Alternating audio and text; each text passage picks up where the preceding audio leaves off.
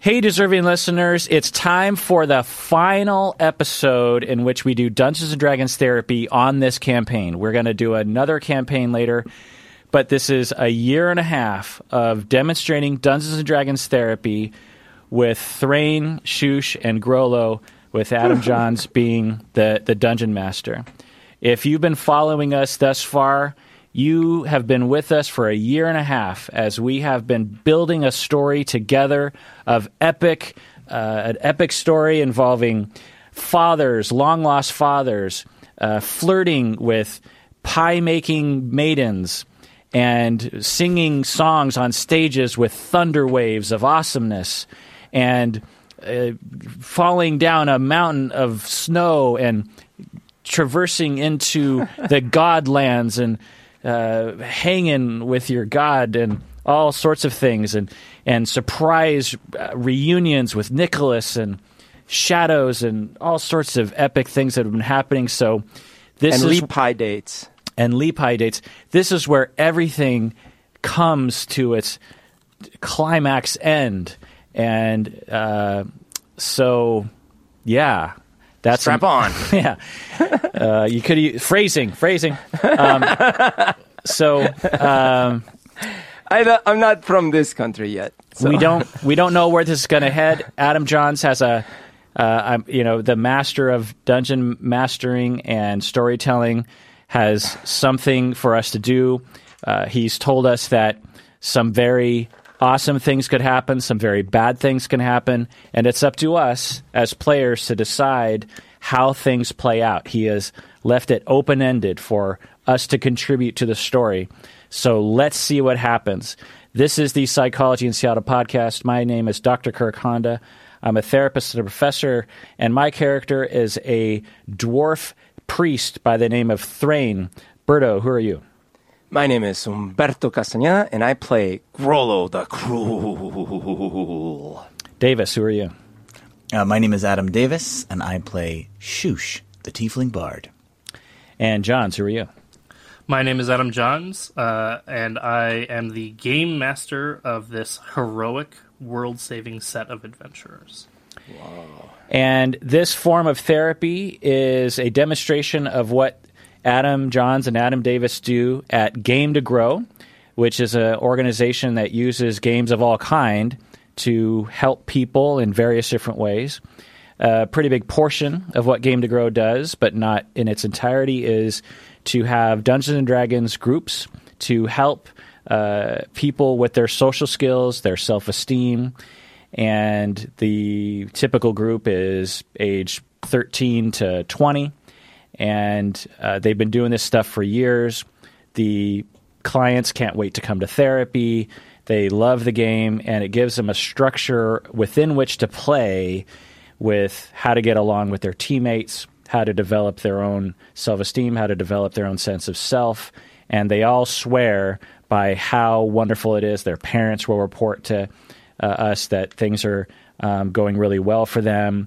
There's a lot of repeat customers, people signing up. Game to Grow also is branching off into using Minecraft to a similar end and other kinds of games. So go to gametogrow.org to find out more information. Particularly if you're in the Seattle area, you can actually hire these people not only for individual therapy, but the groups and that kind of thing. Davis, what else you got for us? So another really exciting update in the world of Game to Grow is that we're looking to expand our services outside of the greater Seattle area. Right now we have 11 social skills groups in Seattle, Tacoma, Kirkland, Bellevue area. However, in the midst of COVID-19, we've established an online presence running games through teleconferencing services, and we're going to be using that to expand our services outside of the state of Washington, around the country. So if you'd like to know more about that, you can go to gametogrow.org and follow the menu item for groups, but both for adults and for kids. We're expanding in lots of ways right now. We also are expanding, as Kirk, as you said, our training program to include a lot more webinars and online trainings. So the best way to find out about that is to go to gametogrow.org/newsletter and sign up for our newsletter, because that's where we let everybody know about that program. Particularly if you're a therapist and you want to use Dungeons & Dragons and other kinds of games in a therapeutic way, particularly if you're a teacher and you want to lead these kinds of groups at school, or you're a school administrator, or you're a boys and girls club activity coordinator, or you're a parent and you want to do these kinds of things with your kids. It's a wonderful thing. Everyone swears by it. Go to gametogrow.org to learn more information. All right, Johns, get us going, the master of all dungeon masters. Awesome. So if you've listened to a lot of the Dungeons and Dragons podcasts, you know that what we're going to do next is we're going to do a check-in question. But today's check-in question is a little unique. So I'm going to ask a check-in question, and I'm not going to ask this same question for your characters. Today it's just going to be you. And the check-in question that I have for you is, what is a time when you left everything on the road? So my dad is a amateur cyclist, and I grew up riding bikes with him, and he still does cycling competitions. And he's talked a lot about when he does a cycling competition, he says you leave everything on the road, meaning you don't take anything back with you. Everything, you gave it everything you had, all of your physical energy, all your mental energy, you put it all there when you did your competition, and that way you don't regret anything. When you leave, you know that you gave it your all. And so my question for you is, when is the time when you left everything on the road, so to speak? And that could be physically, but that could also be mentally, where you were really throwing yourself at a task, or really throwing yourself at an activity, and until you really had nothing left. Be it good or bad. Maybe that was you had nothing left and you couldn't complete it, or you had nothing left and you powered through and made it. But that's my question that is open for you. So a lot of things come to mind, but the first one that came to mind is when I was wrestling.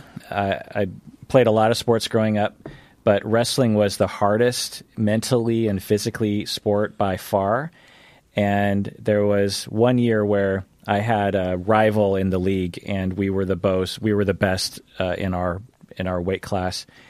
And it was the final match of the season. It was the championship match. And so whoever wins, it was a tournament. So whoever wins was the champion of the league. And it was the hardest match I had ever had. It's the hardest thing I'd ever done. I remember I had pulled ahead, and all I needed to do was just hold on and not let him get any more points. And it's all on video. My dad filmed the whole thing. And when I think about it, and particularly when I watch it, my hands just sweat and my heart starts to race, because I remember just desperately, like every fiber of my being was wanting to just relax and take a break, because it's just so mentally and physically exhausting. But I was like, you got to hold on. You just got to hold on.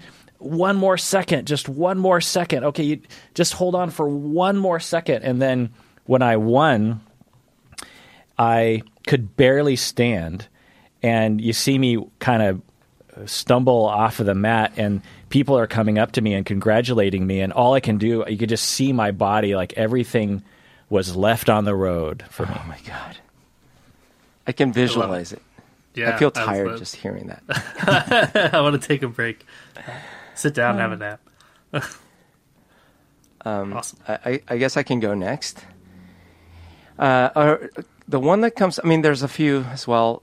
There's one that always comes to mind when it comes to these things. And I was in 9th grade, and I had to do a report for biology class. And we had been assigned different topics, and it was in pairs. And I wanted to do it on the brain, but like someone took the brain for some reason. And so the other one that I was interested in was the senses. So I was like, I picked the 5 senses. Okay, great. I'll do the report on the 5 senses. And, my dad he was a child psychiatrist and therefore a doctor. And he had all these neurobiology books and stuff like that. So he got really excited that I was doing this on the brain, well, sort of on the brain, on the senses, right? And he just like gave me his college books, like his big ass books, and he started helping me with it. And I really got excited about it. I started diving in, and I worked constantly on this thing. I read, I was powering through these college level books. I learned about action potentials and neurons and like how the chemistry worked, and I prepared this presentation. Unfortunately, my partner, he was like a civilian, so he wasn't into all this. So he just kind of I gave him like, okay, you're gonna memorize these lines and do this thing. But I really I learned the material so well. I worked so hard on it that by the time it came time to give the presentation, I didn't have any notes. Like I knew and it wasn't like I had memorized my lines. I just knew the material so well. So I just gave a lecture basically. And I felt so in control. I felt no nerves whatsoever. The teacher was so impressed. Like that's a class that I was not doing so well in because I never turned in my assignments. And so, I mean, maybe I was getting the equivalent of a C or something. I got an A+ for the semester. The teacher had me give the presentation to the other class. She told my dad it was a college level presentation. And so that's a time where I left it all on the road. I love it. That's spectacular. So, do you remember a lot about the senses? Oh yeah. Well, in fact, I didn't do a presentation on the 5 senses. I did a presentation on 17 senses. Don't remember the exact number, but it was all these other senses that we have that are not just your 5 known ones. I had all these diagrams. I still have one of the sheets of paper. I can post a picture to our fan page or something. But yeah, I mean, I still remember quite a bit. Not the details of what I said, but I remember being there, giving the talk. And certainly I never ended up taking these kind of courses in college. And so everything I know about the brain was from that. Everything I know about how the brain works, neurons, everything was from that. Because I don't remember my high school classes on biology, but I do remember that. It's crazy. I love that. I love how well that stuff sticks with you. Yeah. I was thinking about, based on your response to this, Berto, I was thinking about my school experience, and I pretty much put in very little effort most of the way through K-12 education, unfortunately, for my academic career probably. But in college, I worked a lot harder. But in college, I was actually an actor. And I was an actor for many years after I was in college. And the sort of magnum opus that I did is one of the reasons I became an actor in the first place is because my grandmother was a huge patron of the arts. And she was in her 90s and had never seen me or my cousin Robert, who's also an actor, had never seen either of us perform. So what we did is we rented out a theater in Lubbock, Texas, to put on a play for our grandmother. So what I did is I for 6 weeks, I was on the road, literally. I drove down to Los Angeles and stayed on an air mattress on my cousin's apartment floor. And we rehearsed a play and then drove from L.A. to Lubbock. And at this particular time in my life, I think I had just graduated from grad school. And so I just also left a long relationship. And so I really was doing that on the road thing where I was trying to figure out who I was and where I was going in this ocean of chaos. And I really did that was a journey of discovery, that whole time. And so I was in LA for 3 weeks and then Lubbock, Texas for 3 weeks. And then it was, through that process of emptying myself and starting over that I actually drove back to Seattle through San Francisco where I connected with my now wife. So it was that was when I left it all on the road and became a new person on the way back. I'm picturing Fear and Loathing in Las Vegas here. Yeah, maybe a little. I could picture you doing a Fear and Loathing in Las Vegas kind of thing. It was less Fear and Loathing and more just Bud Light and Buffalo Wild Wings. Yeah, there you go. I was on the road, and Buffalo Wild Wings juice was still on my fingers. It was. Give me my Bud Light, and if not that, a Natty Light, whatever, some sort of light beer. That's very cheap. That's great. That's a really That's good a great impression. impression. Really good. That's very good. Yeah. It was so hot in LA that summer that we were just going to restaurant, whatever the cheapest restaurants we could go to that had air conditioning. We saw so many movies because it was so hot in Los Angeles that we were just going to the cheapest bars we could go to and ordering the cheapest things just so we could keep our table. So it was a lot of bad movies and really cheap beer. Actor life, right? I love it. So my left everything on the road is actually kind of a long story that I'm going to really shorten down for the purposes of this. But while I was in college, a friend of mine was getting married, and he wanted to go on a backpacking camping trip. and none of us had ever really been on like a camping trip where you backpack into some place and you bring all the stuff with you. And we were doing this in Arizona, and so we found a good spot to go camping in Sedona, and it was beautiful because you hike down into a canyon, and then you literally hike through a river at the bottom of a canyon that's between like ankle deep and maybe waist deep at the deepest portions, and then you hike a certain distance in, and then you set up a campsite at this particular spot. And our group of people got separated, so it ended up being just two of us hiking down and then waiting for the other two to come join. And it turned into this huge disaster because the two people who were going to join us got stuck in traffic and couldn't make it before the parking lot closed. And me and this bachelor who's getting ready for his wedding are hiking down into this canyon, and we probably hiked 20 miles in 2 days because we hiked all the way down, set up our camp, then hiked all the way back looking for our friends, then realized that they weren't there and didn't have car keys, didn't have any way to leave, and then had to hike all the way back to the campsite the next day to get all of our stuff that we had left there in tents and hope that bears didn't eat it. And it was a wild adventure, but man, it was absolutely exhausting. It was way more work. It was a huge disaster compared to what we were actually planning.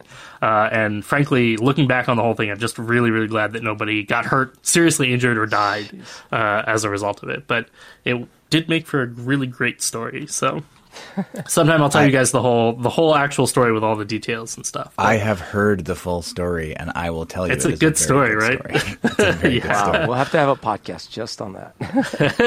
But I definitely difficult. felt like I left everything on the road those 2 days. That was a lot of hard work, and he still tells that story to this day as well. Well, really, really left him with something. That being said, I'm sure you guys can imagine why that is our check-in question today. Kirk, would you do us the honor of recapping our game from last time? So, long story short, we, the three of us, are trying to save the world by killing the avatar of Gruumsh, which is an evil god. We're trying to find the body, the human body that this god is living in.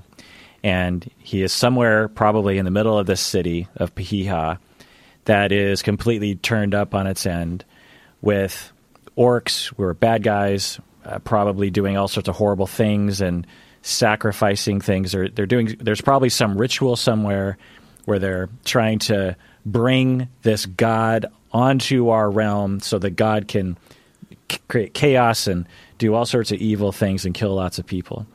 We are in the city. The city is falling apart. There's fires. There's chaos. We managed to meet up with our old buddy whom we thought had died, Nicholas the Brave. He has formed a new band of do-gooders, some Robin Hood sorts of figures in the city. So we've hooked up with him, and we are about to head into the city. And we're hoping that from outside of the city, the good orcs that follow Lorleth will maybe ride and be our companions against, or be a distraction, so that we can maybe get to Lord Blancmere, the avatar of Gruumsh. We're also hoping for some other things. Fill in the gaps here for me, Johns. Essentially, you're hoping to maybe be able to save as many people as you can from this city. Stop Blancmere from maybe destroying everybody, but certainly from all of a sudden becoming this representation of an evil god and tromping across the land and basically doing whatever he wants, probably hurting a lot of people. And in the process, maybe meeting some old friends and getting some help from them. Kind of along that way. Yeah. And we do not know where Cruddy is. That's a big question mark. Where's Cruddy? Cruddy? It is a big question mark. And something happened at the very end of the last session, just to sort of wrap us up and start us off from where we are. Kirk, I'm curious if anybody commented on the ship that showed up at the end of the last session. Did anybody actually mention that? I don't remember.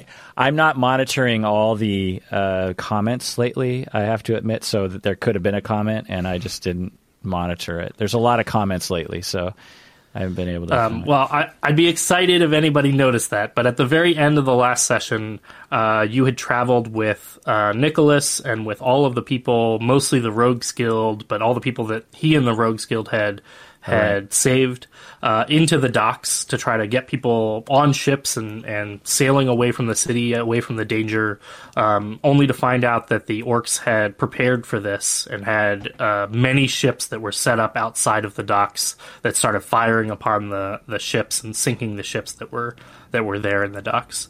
And then out of sort of nowhere, seemingly nowhere, you saw a familiar mist and the ghost pirates from the very, very first episode of the Psychology in Seattle D&D podcast that showed up and just rammed through and destroyed every single one of the orc ships, setting them on fire and filling their hull with the grounded up bone flour that they will turn into bone bread for all of these orc ships, and waving at you happily as they sailed by. Which leaves you into this interesting position. So Nicholas turns to you and he says, well, I wasn't expecting that, but I guess now we got to figure out what we're going to do. We should get all these people on the ships and stuff and start sailing people away. A lot of these people are old, or they're kids, or they shouldn't fight in a battle. And I asked some of the people, not these people, but some of the people that I left down in the underground, if they would be willing to fight. Stand up and fight with the Rogues Guild and try to save a few more people. There's lots of people that are still stuck in the town in their homes over there. So what do you think we should do? This hammer was made for Lord Blancmere's head, so we need to find him, and we need to let Moradin's blessings rid this world of the Grumpshites. But there's probably a lot of things between us and Lord Blancmere, so if there's some kind of distraction that could pull away some of the rabble of the orcs, we might be able to have a straighter shot to what I believe to be the central ceremony happening in one of the temples, and there we might be able to find Lord Blancmere. It's just a guess at this point. I think the tunnels can get us a little way there, but I don't think it'll get us all the way to Blancmere's house, if that's where you think the ceremony might be happening. Listen, there's an old saying that I heard when I was a child. If you have a snake and it's got a head, it's dangerous. But like a snake with two heads, you got to make sure you smash. Snakes in general are dangerous. So, like, we got to go after the snakes, that's for sure. And if it has a tail, you should also listen for that. Yes, that was part of the saying. Yes, I'm pretty sure. And there's also a middle that you should probably pay attention to. Okay, all right. So, like, snakes are dangerous. Yellow and black. And we should get a snake? Is that what we should do? I'm saying we need to smash the snake. Oh, okay. Or the snakes. Maybe there's more than one snake. Okay. Let's smash all the snakes. Yeah. Okay. And we ought to find Cruddy in the process as well. Cruddy! So we have to find the mouse that the snake is trying to get and save the mouse, because there's another mouse named Grollo. That's you, Grollo. That wants to meet up, and because the other mouse likes to make leap pies, he really loves them. Wait, I think I finally understand. These are homophones. You have like a mouse that makes pies or something? Yeah, exactly. I think this metaphor might have gotten away from us a little bit, but I think I follow well enough. So here's what we'll do: we'll take you as far as we can in the underground, and then I guess at that point we just got to fight back. There's thousands of troops on the way from here to the Blancmere's house, and Cruddy's stand I think is on the way there. You might be able to stomp through it, but we're going to need that support. Let's, I guess, start making our way over there. So you're saying that you know a tunnel that gets us close to Blancmere's house? Well, close is relative, isn't it? I mean, it's wicked dark down there, and the tunnels are real hard to navigate.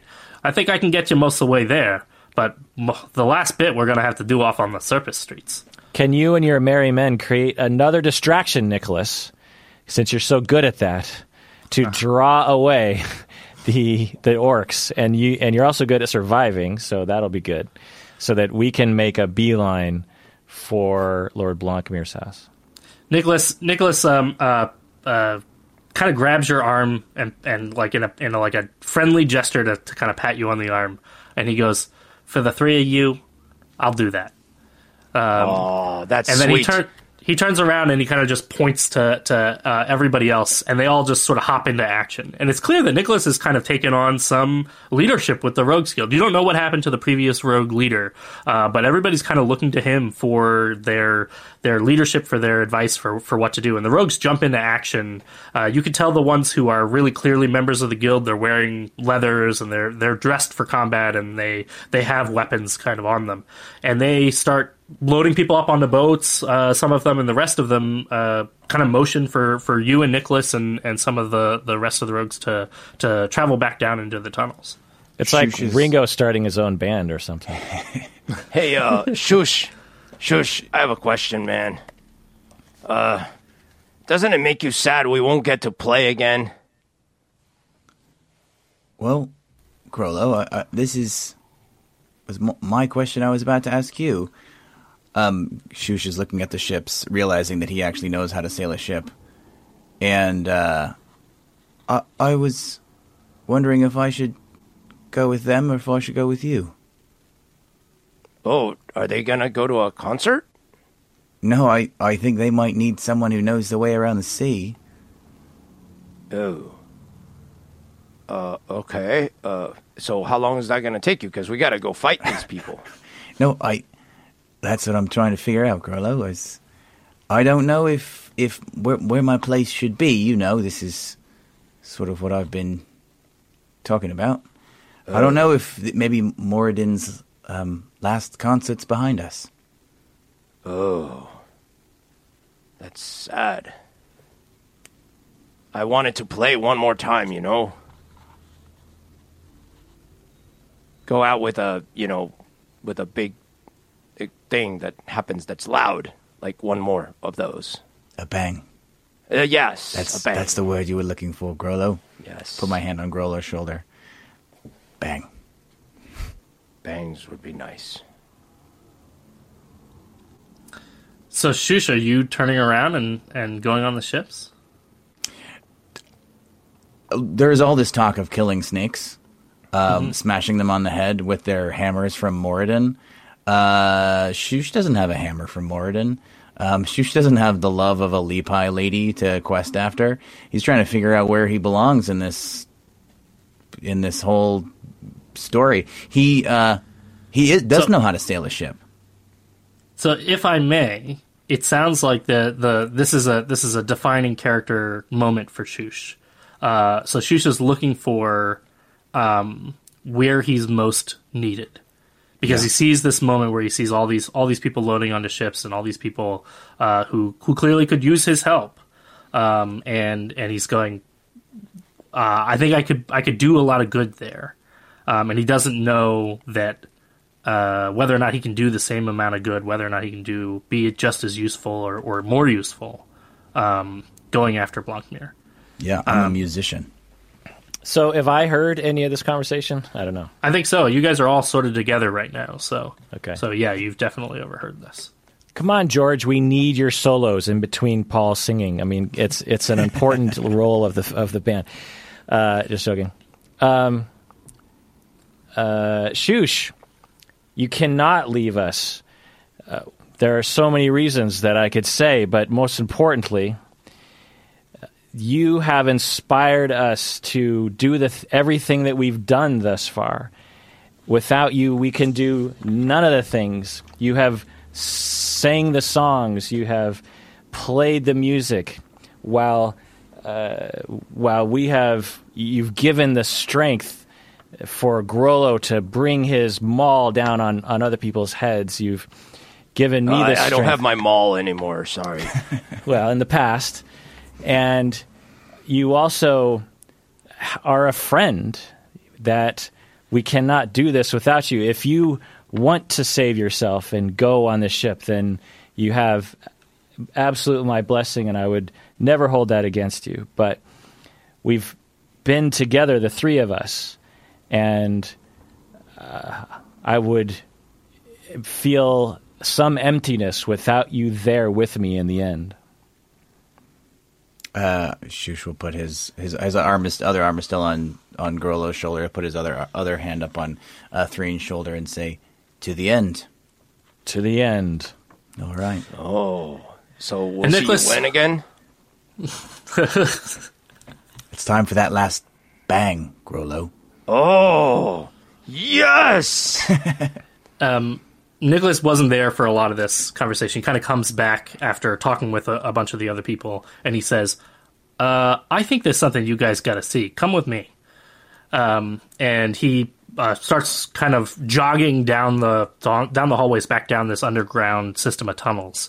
And it's a short trek that you travel about just a couple of minutes before he climbs back up a ladder, and he doesn't really say much during all of this. He's focused on just traveling, but he climbs back up a ladder, and as you climb up the ladders yourself, you can see he comes up, and there is a huge crowd of people, and some of them are made up of clearly just townspeople, and who've taken whatever they can gather, broken up ancient swords and weapons, mops, farming implements, whatever they had with them that they might be able to turn into a weapon. And you can see the Rogues Guild also there. But what you also see walking towards you are the Grimhammer tribe. And right next to them, clearly dressed in uniform, are all of the guards from the city of Torax. And leading up the guards, you can see your good friend, the captain, Edward Mrist, who is standing there, not in uniform, but ready to fight and with a sword at his side. And maybe most surprisingly, leading up all of the Grimhammer tribe is Cruddy. And in her hand, she has what looks to be a bloodied iron frying pan that she's holding as she walks up. And she immediately, as she's walking forward, and I guess I should also mention all the Grimhammer tribe are all wearing what could best be described as T-shirts, and the T-shirts all say "Good Guys," but it's spelled G-U-D, G-Y-S, Good Guys. And Cruddy walks up to you, Grolo, and she shoves the frying pan into your chest, and she says, "I figured you had died by now." Oh, Cruddy! No, I don't think I died. We had a lot of things that happened, and we could have used your help. I want to tell you that She grabs you by the scruff of your collar, and then pulls you forward, Grolo, and pulls you into a huge kiss. Oh. And everything is silent in that moment, and everybody's just sort of like wide-eyed watching. And then she stops, and then she kind of bonks you on the head with her frying pan, and she says, "Don't you go and die now after all of this." Oh, okay. Of course not. That was good. Hi, nice to see you. And she says, "Someone else wants to talk to you too." No more kisses, though. Behind Cruddy, your dad walks up, Craig, and he says, he kind of gives a long, like, quiet look, and he goes, I'm not gonna kiss you." Hi, and father. He clearly doesn't really know what to say. He kind of crosses his arms, and he nods, and he says, "I made shirts." Those are good shirts. Where's my shirt?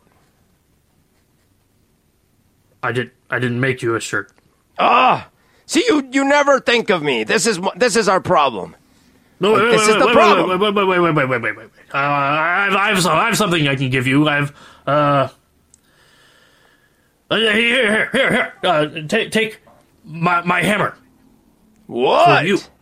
I brought it for Hammer. you. And not to use to smash in other orc skulls, but for you to use instead. And he hands it over, and he actually has two smaller like axes, like hand axes at his side. But he had a large maul, basically a two-handed hammer on his back. And he says, "I've never lost it. I'm sure you won't either." I never. I will not lose this maul. Don't lose it. Why would I lose it? Why are you even saying? Well, what did you do to your last maul? No, I have an axe. Look, I have an axe. I usually carry an axe. Do you like it?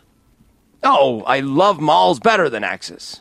Well, use the maul then. I will love to use the maul.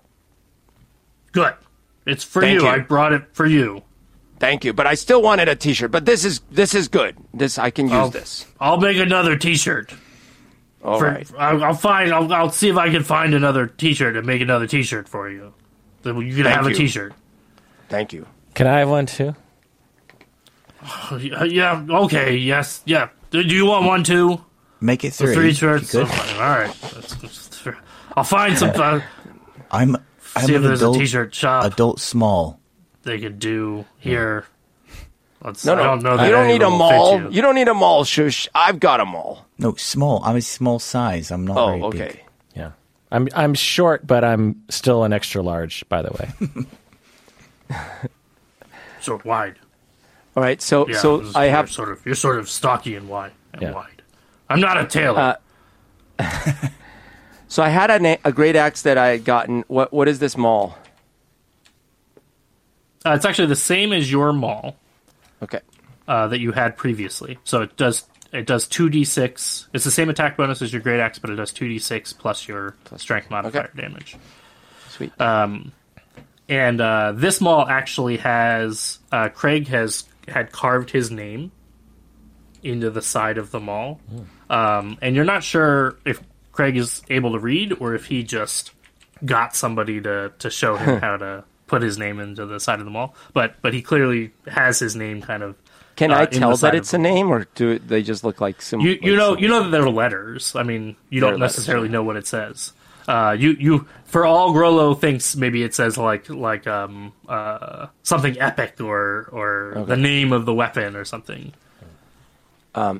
Hey, I see what it says here. It's pretty cool. I approve of this. It's a great. asked a What wizard- do you think of it? I asked a wizard to give me runes to carve into the side to name Right. the weapon. Right, and it's good. It's a good name. How do you pronounce it? The regular way. Yeah, me too. Yeah, of course. We would both pronounce it the regular way. Yeah, why would you not? Yeah, I mean, I don't know what other way there is to pronounce it. yeah. Well, anyways, it's a great name, and thank you again. Well, I think we Thrain just and figured Shush, you out can see the it actually says paternity Craig's test Mall. is correct. There's really no question that you guys are related. Craig turns right at the same time that Grollo turns towards you, so that they're standing side by side, and he goes, "Who told you we were related?"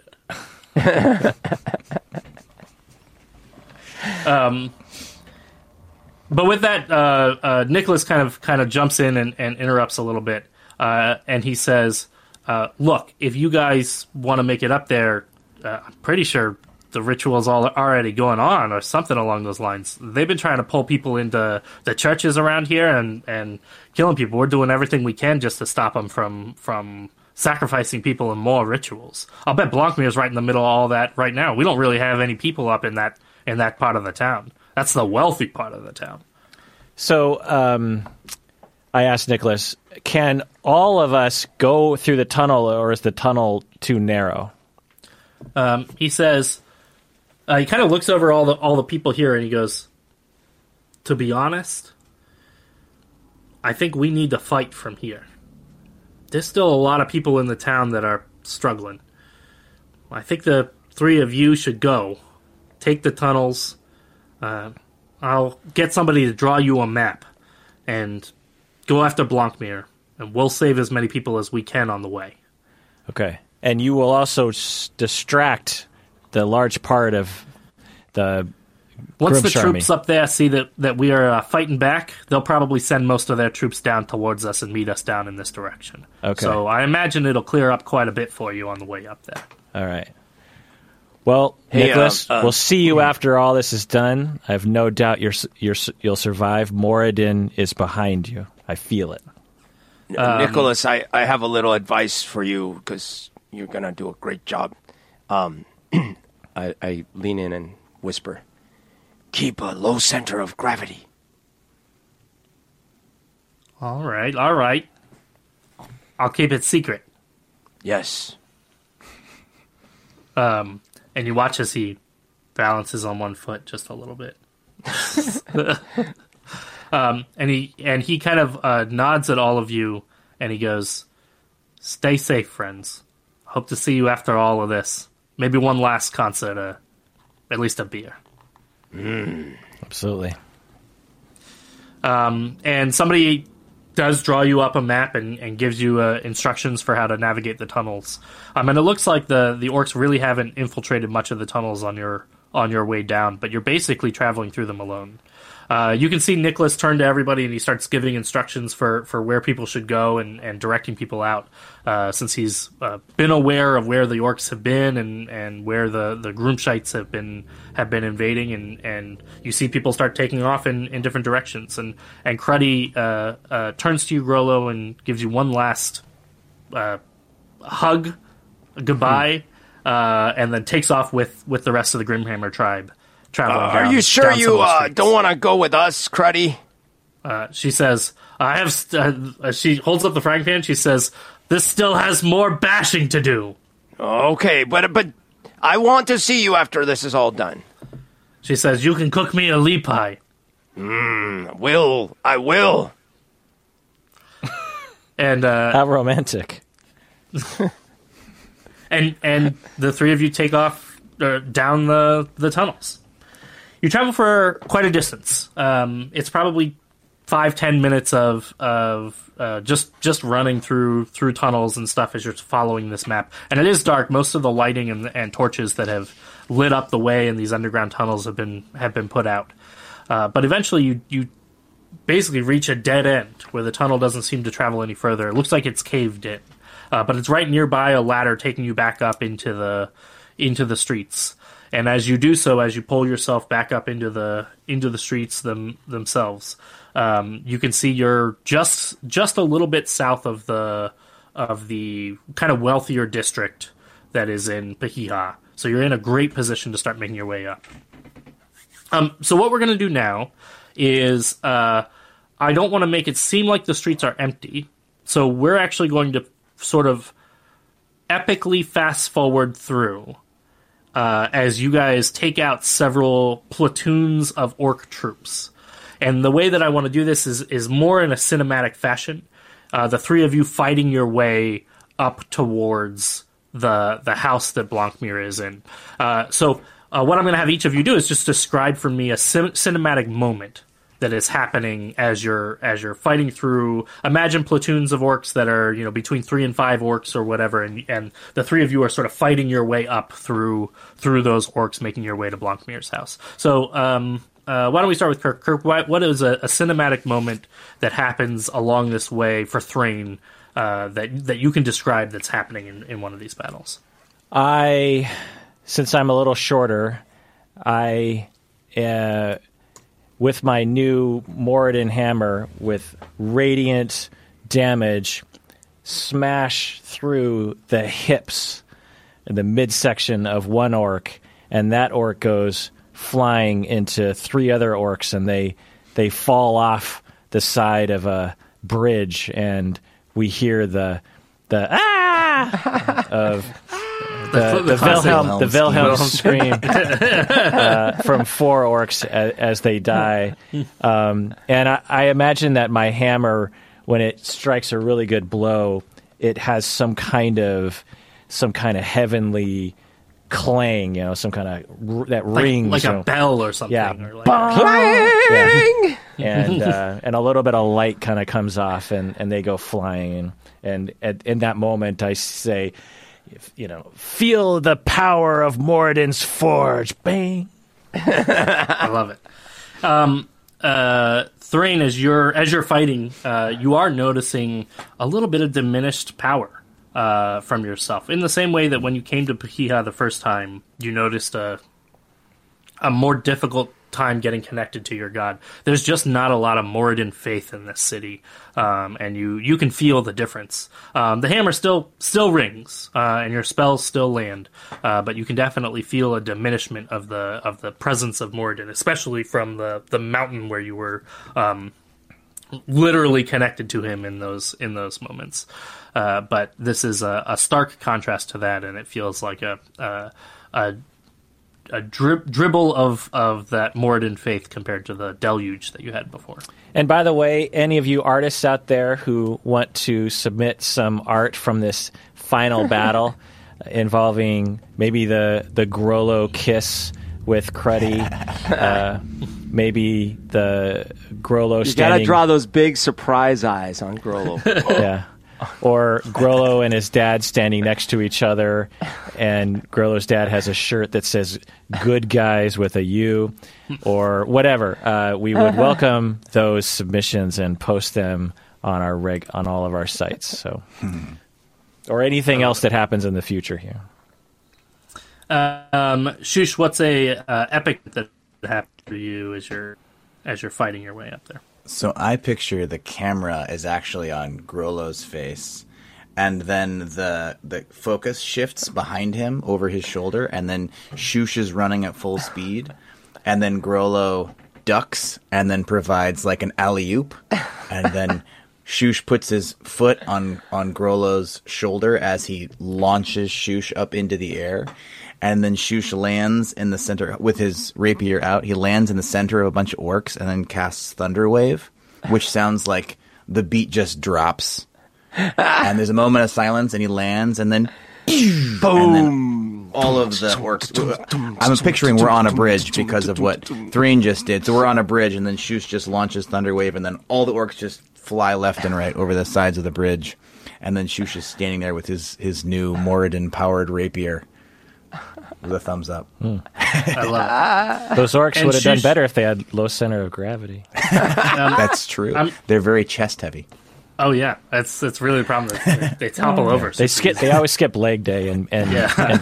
Orcs are really top heavy with very skinny legs. Yeah, very small, spindly legs. Yeah. Shush, you do discover that this Sword of Moradin has a little bit more in surprise for you than you originally found out. And I'm going to give you an extra small scene here where you discover the Rapier of Moradin is actually a singing rapier. So as you swing it, it actually plays music. It actually creates music, and I'll let you kind of decide what that music sounds like, or maybe it changes. That's up to you. As well, I was running while holding it, so it's making noise as Shush was running with it out, and then I imagine the pitch is getting higher and higher and higher and higher, and then when he hits the air, silence. Boom. Yeah, the beat drops. It also, when you lunge with the sword, the full length of the sword doubles, allowing you to reach targets that are much further away, and you can make attacks at reach with this rapier, awesome. Which means that mechanically in the game just means you can do so without having to necessarily be like right in the fray. But you also discover that about your rapier. Grollo. Give me a scene of Grollo triumphantly stomping his way through some orcs here. So what happens is, like, first of all, three main things. What happens is that the scene that you just saw from Shush, mostly you're just hearing, like when in movies where you're hearing the audio, like the music, and you're not hearing what they're saying. And so that's pretty much you're seeing him. You might have seen some lips moving, but you don't hear any of that. You're just seeing the music, and you see the epic music and stuff. But here's what was happening while Shush was running at me from behind. Like, I have a few of these enemies coming at me, right? but I'm not yet like even acknowledging them because I'm looking at the axe on one hand and at the maul in the other hand. And I'm saying to Shush, I'm like, I wonder which one I should use first here. And then the second thing that's going through in my head is I've convinced myself that whatever it is that it says on the maul is some sort of word of power, but I have no idea what the word of power is. But I was too embarrassed to ask anyone else. So I'm like in my head thinking, I'm just going to start saying things, and I bet you one of them is going to be the word of power. And so the third thing that happens is as soon as I don't actually, Shush thinks that we coordinated this really well with him, like spring. But I didn't mean to do that. I just kind of bent down for a little bit because I was ready to put my axe away and like focus on the hammer. And just as I'm doing that, I feel like boom, and I go, what? And like that springboard just Shush off my shoulder, and I'm like, were you listening to anything? And then finally, like the bad guys are in front of me, so I grab the thing and I'm like, I start like swinging at them, but I say random words like snake biter, boom, and since it smashes them, I'm like thinking, oh, maybe that's it. But then I'm like, no, that wasn't good enough. So then I'm like, river falls, boom, and I'm just yelling random words, and then I start yelling like. Or blah, blah, blah, like in Army or Evil Dead when he's like so I'm just like mauling people left and right, but I'm not really like I'm still not even paying attention to them because I'm like, God, this is not doing right. Like Skyfaller, boom. So I'll add in, Craig's Maul actually does have a magical property. It is a returning maul, which means that if you throw the weapon, it will always come back to you. So Craig wasn't lying when he said he never lost the weapon. Although whether or not he actually knows that it's a returning maul, or he just thinks he's really good at holding onto the weapon, that's up for debate. But you can discover that in this moment, Grollo, as you are. Okay, so maybe what happens is I'm getting kind of annoyed. I'm like, this doesn't have a magic word. So at one point, I'm just going to use the axe. And I lob the thing away, but it like bonks some orc in the head. And then as I'm getting ready to like pull the axe out, the thing comes back. Boom! Like, what? Oh! I love it.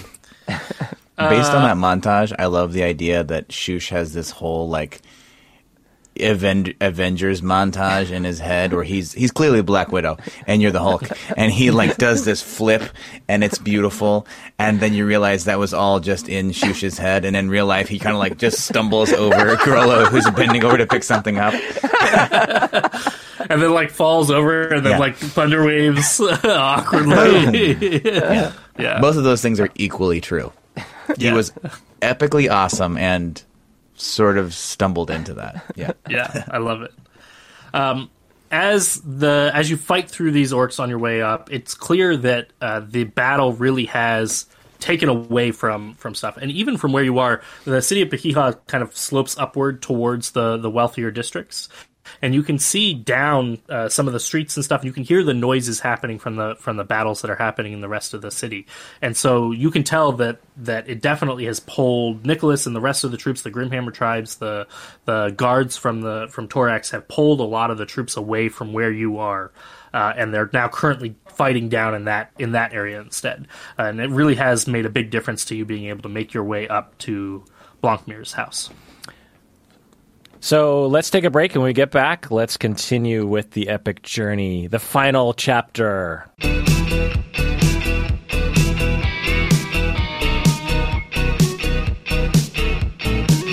As you make your way up towards Blancmir's house, none of you have actually been to his house before, but you've had the address, you know where to find it. He hasn't kept any of that hidden. He is a member of the High Society of Pahiha for a long time, and his house is reasonably close to actually the king's castle in the very, very kind of center of Pahiha. But you're making your way up in that direction. He has this beautiful villa that clearly has sort of an open courtyard that is in the very center of it with walls all around it. And you can see there's actually no struggle, the doors to the front of the house are open, and so you have no real challenge making your way in. And he has a walkway and an archway as you come into the house that lead into this giant open courtyard. And all around the house, you can see that there are relics of Gruumsh, relics of old orc tribes of various different kinds, but especially focused on Gruumsh. And you can see that there are statues, there are old banners. He was an archaeologist. He has kept a lot of really amazing relics from those times. As you come into the courtyard, however, you see a pretty grim sight. You can see all around you are bodies, people that were clearly killed, but not all of them. Some of them are orcs. There's a mix of orcs and other people from the likely townspeople. You're guessing from their clothing, and they're all sort of laying dead around this huge courtyard. And in the very end of the courtyard, standing in front of a massive statue of Gruumsh, you can see Blancmere. And the statue of Gruumsh, you notice, has 2 gems placed into its eyes. You recognize one instantly as probably being the Watcher's Eye that you had heard so much about so long ago. Blancmere is standing in front of the statue, and he has just a short kind of jagged dagger in his hand. He's the only one who is here. And as you walk forward, he says loudly to the courtyard, "You're just in time. You've made it." And he turns around, and he is covered in blood. And he's holding this dagger, and he says, "I'm so glad that you could be here for this." And then he takes the dagger and he jabs it into his eye. Oh God! Yikes! And he crumples to the ground. He screams as he jabs it into his eye, and he takes the dagger out and he throws it to the ground. And he crumples to the ground, holding his eye. And he as he opens up his other eye, he looks at you, and you can see his other eye has turned red. Not red like bloodshot, but red like the coloring in his eyes has turned red like fire. And you watch as he stands back up, sort of stumbling as he's holding his hand over his now wounded eye, and he says, "It's been such a long road to get here," and his voice is getting deeper. And you can see his stature is growing, like he's standing up, but he continues to almost stand up taller and taller. And he says, "I'm so glad you were able to be here for this. I was worried that I wouldn't have an audience of any kind." And his voice continues to grow deeper and gruffer. And you can see he is expanding. His skin is darkening in color, and he is growing larger and larger. And he takes his hand away from his eye, and his eye's still bleeding, but you can see it's turned into darkness, into blackness below his eye, as if there isn't an eye there. And his eye closes, and he seems to stand taller and taller, and you can watch as a greenish hue getting darker and darker is coming into his skin. And he says, "You especially, son of Moradin, I could not be happier to have you here in my moment of ascension." And I couldn't have been happier to be here to smite you and send you back to the underworld to which you belong. And as he grows larger and larger, his shirt tears. And you can see his skin is getting darker and darker. And a lot of orcs have varying levels of skin color, ranging from gray and green. His skin seems green, but it almost seems like a greenish black, like his skin is turning very, very, very dark in the green hue spectrum. And you can see as he stands, his teeth are growing into very sharp incisors that he has almost sticking out of his mouth. And he finally stands up to his full height, and he must be 10 or 12 feet tall. And he reaches over and he grabs a spear. The statue behind him actually is Gruumsh standing there holding a spear, and he grabs the spear from the statue and rips it out of the statue's hand, crumbling the stone from the statue to dust. And he says, "You think you'll stand there in front of me and stop me from taking this place? This is all of my power here, and you are too weak to stand against me. And with that, he holds up his hand, and the ground below you turns to stone hands that reach up out of the ground and try to grab onto you. And each of you can make a check to avoid being captured by the stone hands. So you can make a strength or dexterity check. Yeah. Would this be a saving throw or a regular check? It's a saving throw. You can use saving throw bonus. 13. I got a 6. Oh. Yeah, I doubt the DC is 5. 13. Oh, I got a 13 too. None of those are good enough. As unlucky. the hands come up and grab each of you, and they're tight. You feel like you would have a hard time getting out, but they are not. They're not really hurting you. And Blancmere, now very clearly having transformed into an avatar, into a representation of Grumsh in this world, steps forward, and his steps shake the ground. And as he steps forward, he gestures with his spear, and he says, "You will each watch as I destroy your town and your world, and when I return, I will destroy you too." And I then say he, you're too much of a what would be the you're too weak to face me in battle right here right now. I knew you were a coward. and he smirks and he smiles and he goes, "Maybe you don't understand, but you are now insects to me." Fine, then fight this insect. Or are you too afraid? He is going to. Oh man, he's going to reach down to you, Thrain, and then he's going to turn and he's going to grab Shush instead. Shush, this is a contest. So you do get to roll. Shush, you get to make another. I think dexterity is your better stat. Can right? I cast bless? Can I cast something right here? Yeah, actually, I want you to. So no, you can't. But you reach for it, and as you reach for it, Thrain. Let me back this up. I want to make sure this plays out right. You try to reach for it, and we're gonna have that happen. He grabs you, Shush. You can make a dexterity check. Go ahead and make your check. It is a contest. Super honest. I already rolled, and it was bad, and it was a 6. Okay. Or 6. Well, No. Sorry, it was 8. It was an 8. I did my math wrong. It was an 8. Okay. But honor code, it was 8. Thrain, you reach for bless. You reach for Moradin in this moment. Not just bless, but an opportunity to be strengthened by Moradin. And you come up empty. And doesn't feel like Moradin left you. It feels like he's too weak here. In this courtyard, in this place that is just filled with Grumsh. Yeah. You have nothing. And you hear a message. You hear the words of Moradin. And they don't sound like they're coming to you like Moradin sending you a message. They're your memories. You hear this memory of Moradin from when you talked with him. And he says, the faith in your people will give you a lot that you can call upon. Tell the band to keep up the good work. I just got chills. I don't know what that means, but it gave me chills. Grumsh is going to pick you up, Shush.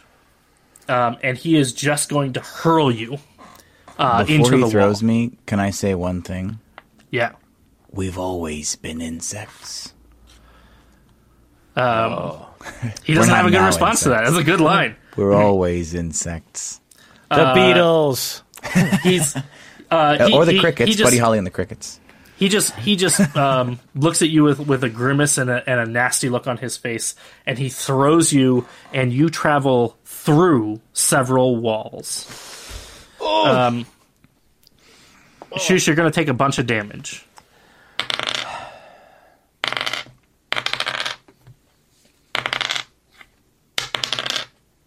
That's a lot of rolls. That's a lot of rolls. But it's a die 1, so. Yeah. 6 damage, right? Or 6? You rolled 1s on all those. It's six rolls. You go through 3 walls, Shush. And these are stone walls that you're traveling through. Naturally, there's stone walls. Would be balsa wood walls, rice paper walls. Would be too perfect for this situation. So, Shush, you're taking a lot of damage. You're gonna take 27 damage from that. Oh, I just threw up a little bit in my mouth. All right, Shush is unconscious. Can I say something to Groomsh when this is happening? Yeah.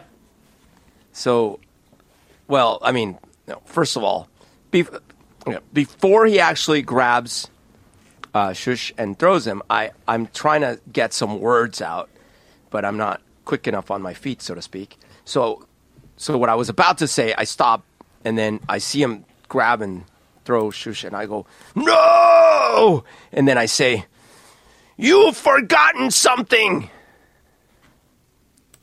And he says, "What could I possibly have forgotten?" And then I start. In a town where I was born, there were lots of mothers there, and we were strong in spite of people like you. And when we're through, we'll be your doom. And he sort of stops and he's like curiously waits for you to sing. And he says, "I'm gonna enjoy coming back and killing the rest of you." And then he leaves. Not even turning around. How far away is shoves Shush? the top of the villa and the walls of the villa down and starts walking away from you.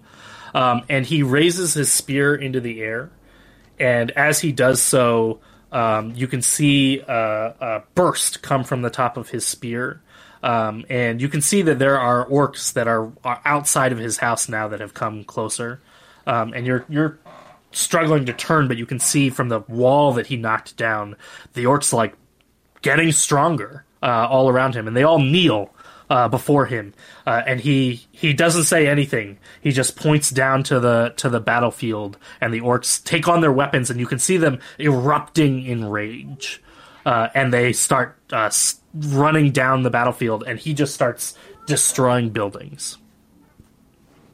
Yeah. Clip it. He's All like, right, I can't Kirk. believe you have to work around these clowns when you're game mastering. Yeah, some of it probably we shouldn't say, but Kurt, yeah. go back and clip out from the backup what Shush was saying. All right. And we're good. As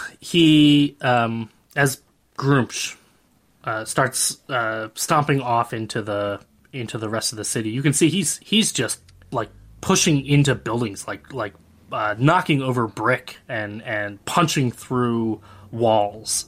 He is clearly so strong. Thring, you can see Shush through the hole that was left in the walls that he went through, and you can see he is unconscious. He's clearly laying over there and he's not moving. And in that moment, you're still being held by this stone hand that Groomsh summoned out of the ground itself. Right. And you can feel your hammer is still in your hand, and it's vibrating just a little bit.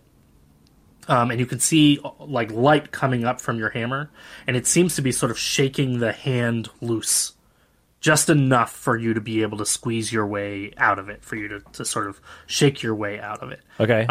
Almost like that's what Moradin can give you right now is the opportunity to break your way free. I run to Shush and I try to call upon Moradin's blessing to heal his wounds. You can use your Cure Wounds spell. Okay. In this place, Shush, you are healed for 1 hit point. I'll take it. Oh my god! But it's enough to bring you back to consciousness. And then Shush, you have bruises and cuts all over your body. You are just am I still so stuck beat back up. in the stone?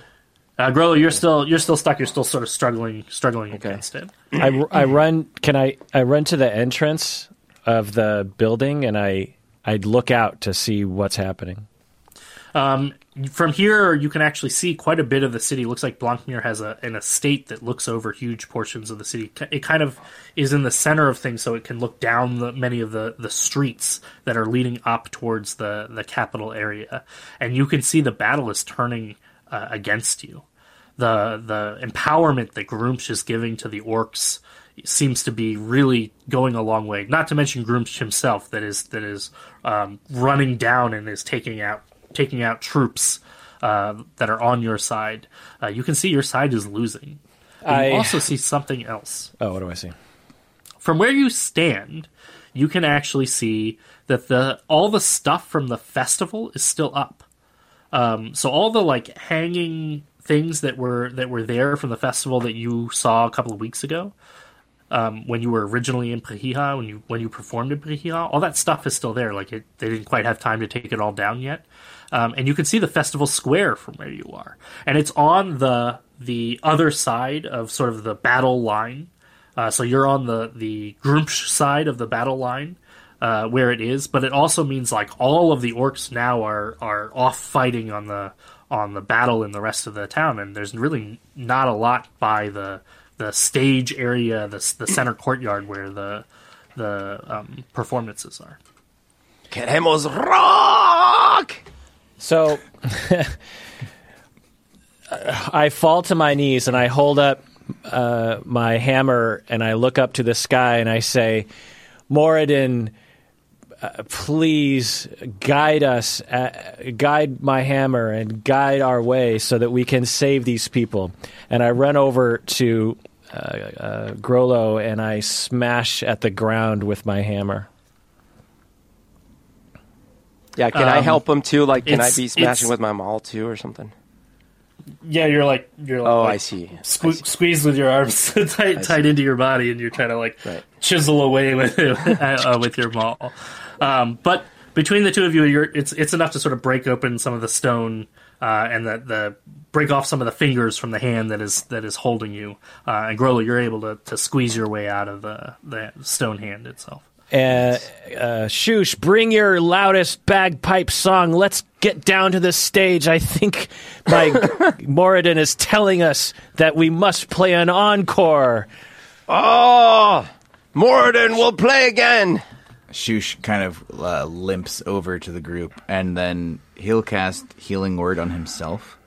And the healing word he says is Moradin, as he holds up a fist and then slowly pulls up the horns. Moradin. I love it.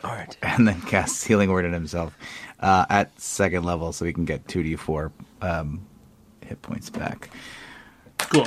Okay. Your magic is not diminished here, so you can heal yourself back up. Awesome. He gets 9 hit points back, so he's a total of 10 right now. And I aim my maul at Shush, and I say, water power. Good job. That'll help. You can see he's feeling better, Grolo. You're pretty sure that was very effective. The magic of placebo. I think the word is bang. Bang. Maybe that's the word. You're right. I gotta use that. Thank you.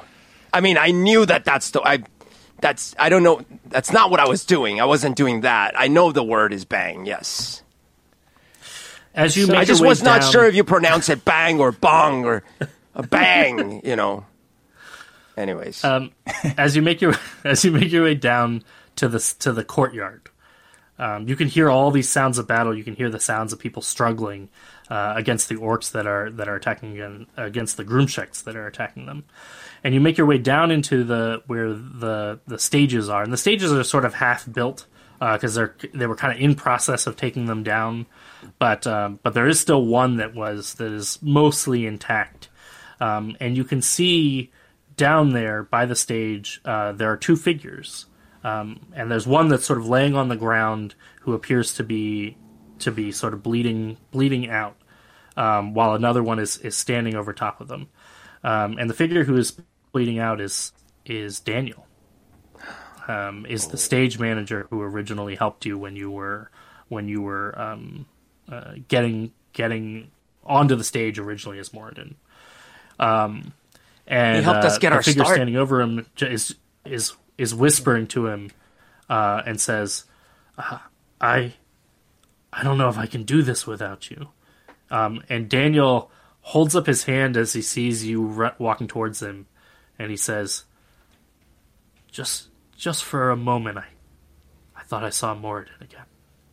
And then you watch him slump as you're making your way into his direction, and the figure over top of him is crying, and he's really hunched over, and he's holding Daniel really close to him, and he is crying. He really hasn't noticed that you're there, but he's also dressed just like Daniel's clothes, and you think he might actually be a stagehand. Way back when, I wouldn't expect you as players to remember this, but way back when, Daniel said he would get a stagehand to help. You suspect this is one of the stagehands for the crew, for setting up all the equipment for the stages. And he's crying, and he's holding Daniel in his arms in this moment as you come walking up to closer to the stage and closer to him. Sad. So Daniel's still alive or is dead? Daniel is dead. It looks like he was attacked by orcs who killed him, and this other figure who you don't know who their name is yet, but looks like he didn't get to him in time. His final vision was of seeing what he thought was the band Moradin, and then he died. Yeah. There's worse ways to go, you know. Oh, no! Daniel! Oh, we can't do this without Daniel. Who are you? Wait. I remember you, I think. And the other guy kind of looks up to you, and he says, Who are you? We are Moradin, that whom Daniel pointed to. We are the band that played at the festival. Yeah, we're very good. He turns to you and he says, You're the band? Yes, we are Moradin. And we need to get on the stage and play. My God commands it. He kind of wipes his tears and he says, I can do that. I can do that for you. And he holds out his hand and he says, I'm Flomerfelt. Flomerfelt. Nice to meet you, Flomerfelt. So this is a shout out to a listener from another listener because it's your birthday. Aw. Flomer birthdays. And he says, I gotta give him a first name. I think I'm gonna go with Flomerfelt? Steven. I think Steven Flomerfelt. I'm Steven Flomerfelt. And I'm the best damn stagehand in this area. That first name sounds very hard to say. I'll just call you Floverfelt.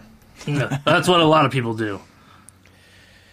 Well, get us on. What do you need? We need to be on the stage. We need all of the fixins. We need a crowd. We need everything you can get. We'll help you carry Daniel off, or maybe we can set him up to make it look like he's part of the band. He says, I don't know what we can do about a crowd, but I can make sure your music gets to everyone. I'll get your sound out. You just put on a good show. And he goes running off. And he's clearly like, he's got a little wand, and he's like directing magic, and he's moving stuff around, and you can see he's like connecting magical tendrils from one thing to another. It seems like he's a little skilled in magic to be able to connect all the sound up the way that it is connected. And that makes it kind of up to you guys. You take the stage, and the stage seems structurally sound, at least. You don't have the lighting or the pyrotechnics or even the crowd. There's no one here. You're playing to an empty courtyard. But what do you do? I think we have to start off with some bagpipes, and then slowly build into some drums, So and then add in some vocals. Yeah. and then a Okay. guitar riff. The vocals I'll put- need to call upon Moradin's power, and it needs to eclipse Grumpsh's power. So, Grollo, you must Okay. sing for Moradin. Yes. You believe in Moradin, do you not, Grollo? I do believe. You've seen the power. Yes. It is Yes, not. I believe in us. I believe in Moradin. You believe in Moradin the band, and you believe in Moradin the god who, and I hold up the hammer, the strength of Moradin. Yes, I believe. I can do this. And you've seen the evil of Grumpsh and how Grumpsh needs to be smoten from this world. Yeah, whatever that last part, I'm not so sure on what that part, but yes, I believe. You saw Grumpsh, his weakness as he ran away from me and refused to face me. I hated his weakness. He's weak, and Lorleth and Moradin are strong, and so Yes. you must sing into the magical megaphone so that everyone can hear it. I will do this. Maestro, shush. Begin the bagpipes. So now I'm gonna. I think I'm gonna call, like, I'm not sure I'm doing this on purpose, but I'm going to do the equivalent of rage, but which is now my heroic might, as I sing, Okay, because I got so great. inspired I by Thrain's speech. So love it. normally That's I would great. have gotten like super angry and I would have gone into a rage and I would have ran out and started punching. Instead, now I'm like, whoa, heroic might, right? And so I grab my maul and I raise it up and I, and I just like raise it up and I go, wait, what was the word we just said? The shush, what was the, Bang. bam, bang, bang. So I just raise my thing up and I start with bang, bang, bang, bang goes the song about Moradin. Bang, bang, we are singing strong about Moradin. Dum, dum, dum, dum, dum, and then the jungle music starts. Yeah, I start banging on my hammer onto the stage. I'm playing the beat. I want it to be the drum solo from In the Air Tonight. Just what I'm hearing on my back. Bang! Yeah. Awesome. The music really starts to come together, and what you hear is it is echoing through the entire city.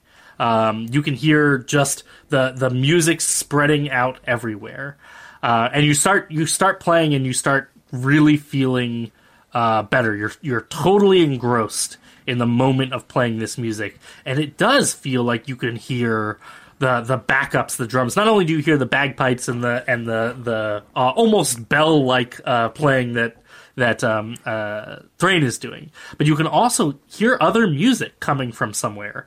And very shortly, you see as several members of the Blue Generals come out of sort of the woodwork and are playing their instruments. They're actually gathering up in the area that normally the crowd would stand, and they have pulled out instruments and they're playing along with what you're playing. Now standing, you're in the stage and they're standing out in the audience playing along with you, and you can hear almost like every moment of all of the music seems to be coming together. And you can see Flomerfelt is just running back and forth, like making sure that the sound is getting everywhere and hooking stuff up. He's got extra wands that he's putting down in front of the other musicians as they start crowding in, and people coming from out of their houses as they start coming in and joining into the chorus.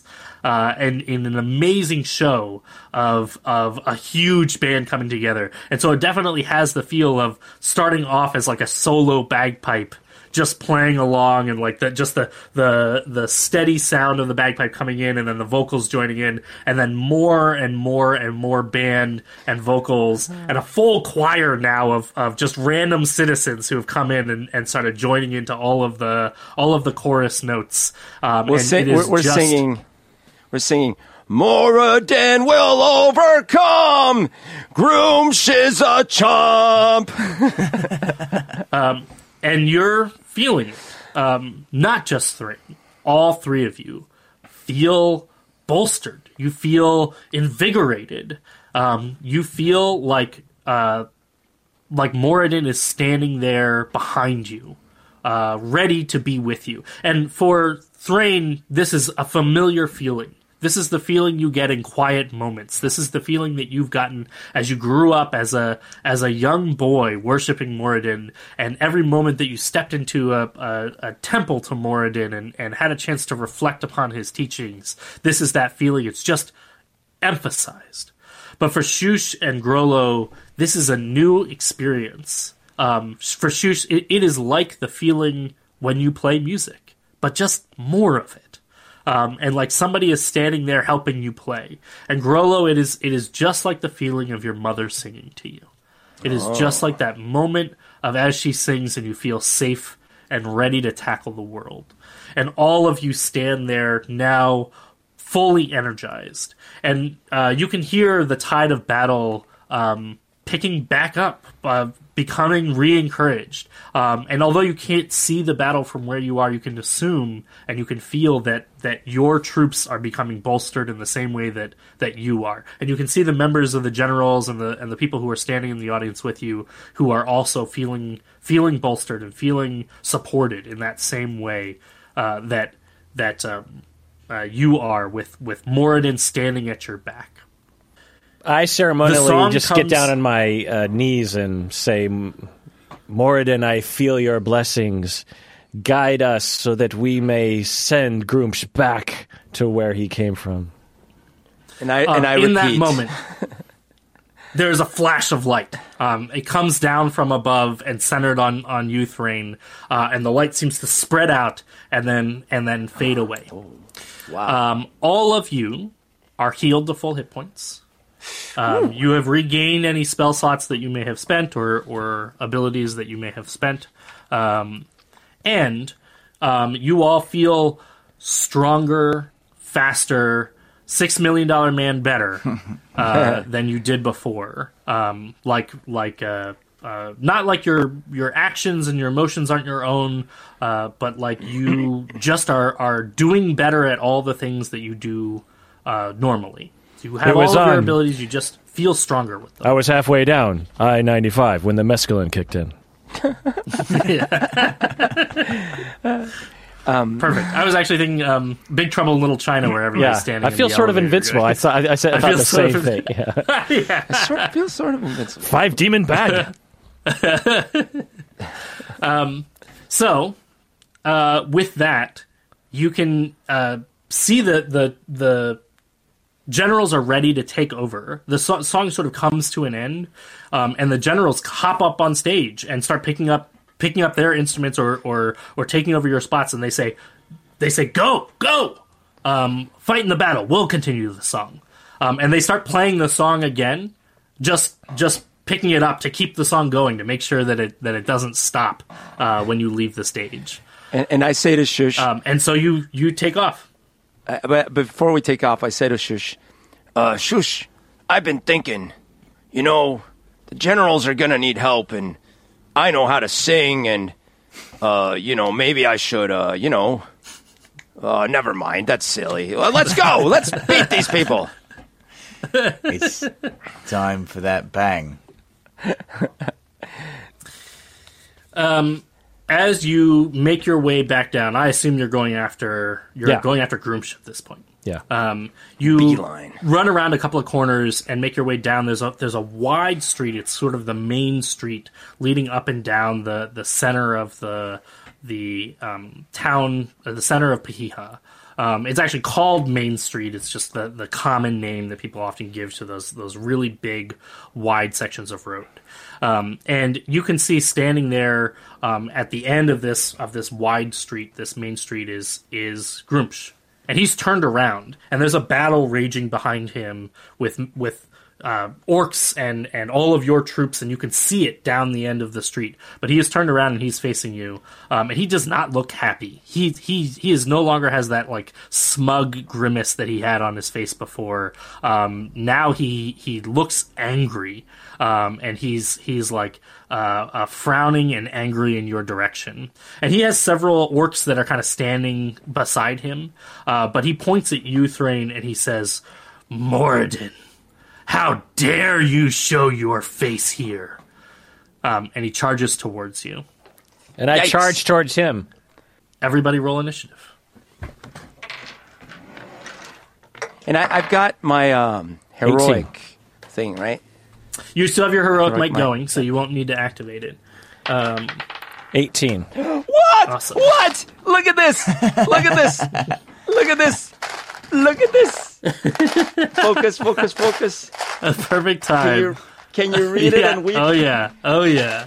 Hoyer effect. I don't think I've rolled a 20 in years. I got a It's 16. been a long time. 16? Yeah, 16 for sure. Those are great rolls. Oh my gosh, those are 18. spectacular rolls. I love it.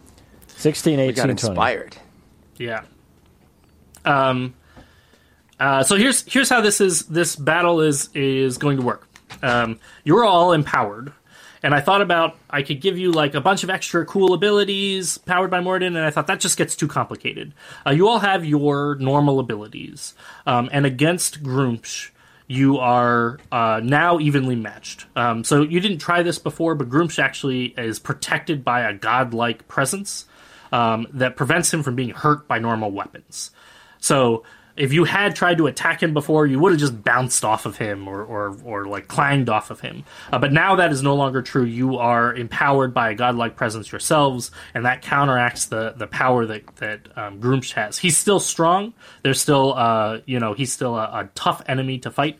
But you now basically are counteracting each other's protections and extra damages. However, all the rest of the environment, all the rest of the things around you are effectively just fodder now. You now also have the power to basically punch your way through a brick wall or like leap high into the air or any of those things. So in those senses, you are fully empowered. And Grumsh is charging towards you, and he has 4 other orcs that he's sort of empowered up as well along with him, and those are just fodder to you. You can take out those orcs with a slap of your hand or an extra wave of whatever. So those are cinematic opportunities for you to be fighting the orcs along with Grumsh. So in any one of your turns, you can specify that you also like mow down 2 orcs on your way to Grumsh or whatever the case may be. Those orcs are for the cinematic purposes of our playing out this final battle, never ending, and you can always add in an extra couple of orcs you take out on the way to Grumsh or something along those lines. That being said, as we hop into this huge battle that you're doing, let's go through initiative. All of you rolled high enough that I'm gonna have you act before Grumsh manages to get to you. So Grumsh is charging towards you. You all 3 are charging towards him. That is gonna make it Grolo's turn first. Yes. Okay. So, what I think I do is, am I able to throw my axe at Grumsh? Your maul, you mean? Yeah. No. You're- I wanna throw my axe because I'm gonna use my maul in hand, but like I wanna kind of like get an axe his way. Okay. So what I Yeah, do absolutely. is this. But remember, Here's what your I do. maul could mow through a bunch of people and hit Grumsh and come back to you. Yes, but I'm Grollo, so like I don't think that through Okay. so well. So instead, what I do is I grab my axe, and I'm thinking, like the weird math in my head is like I don't want to have to be switching hands left and right while I'm fighting, so I'm just gonna get rid of this axe. So I throw it right at Grumsh, but on the way to Grumsh, it accidentally decapitates one of the orcs. I don't mean to do that, but it's just like spinning and it just spin, slice, and then it's going right at Grumsh. Awesome. Yes, you can totally do that. Make me an attack roll against Grumsh. Okay, with what? Die 20. Yeah, you can do it with so D20, and then you can just add your normal attack bonus like you would for the +5. axe. Okay. Yeah, I think so. 11. So I got 11 on the attack. And 11's not quite gonna hit. Okay. You can still throw it. It just it got thrown and it gonna decapitated someone, but it didn't. Yeah. Yeah. So I'm right behind Grollo. Am I next? Mm-hmm. And yes, and Grumsh takes his spear and slaps the axe out of midair, and it embeds itself into the stonework below him. I cast Bless, so everyone gets a D4 on the extra things that they want to do. Nice. That Attacks. would be very, very handy. Attacks and save.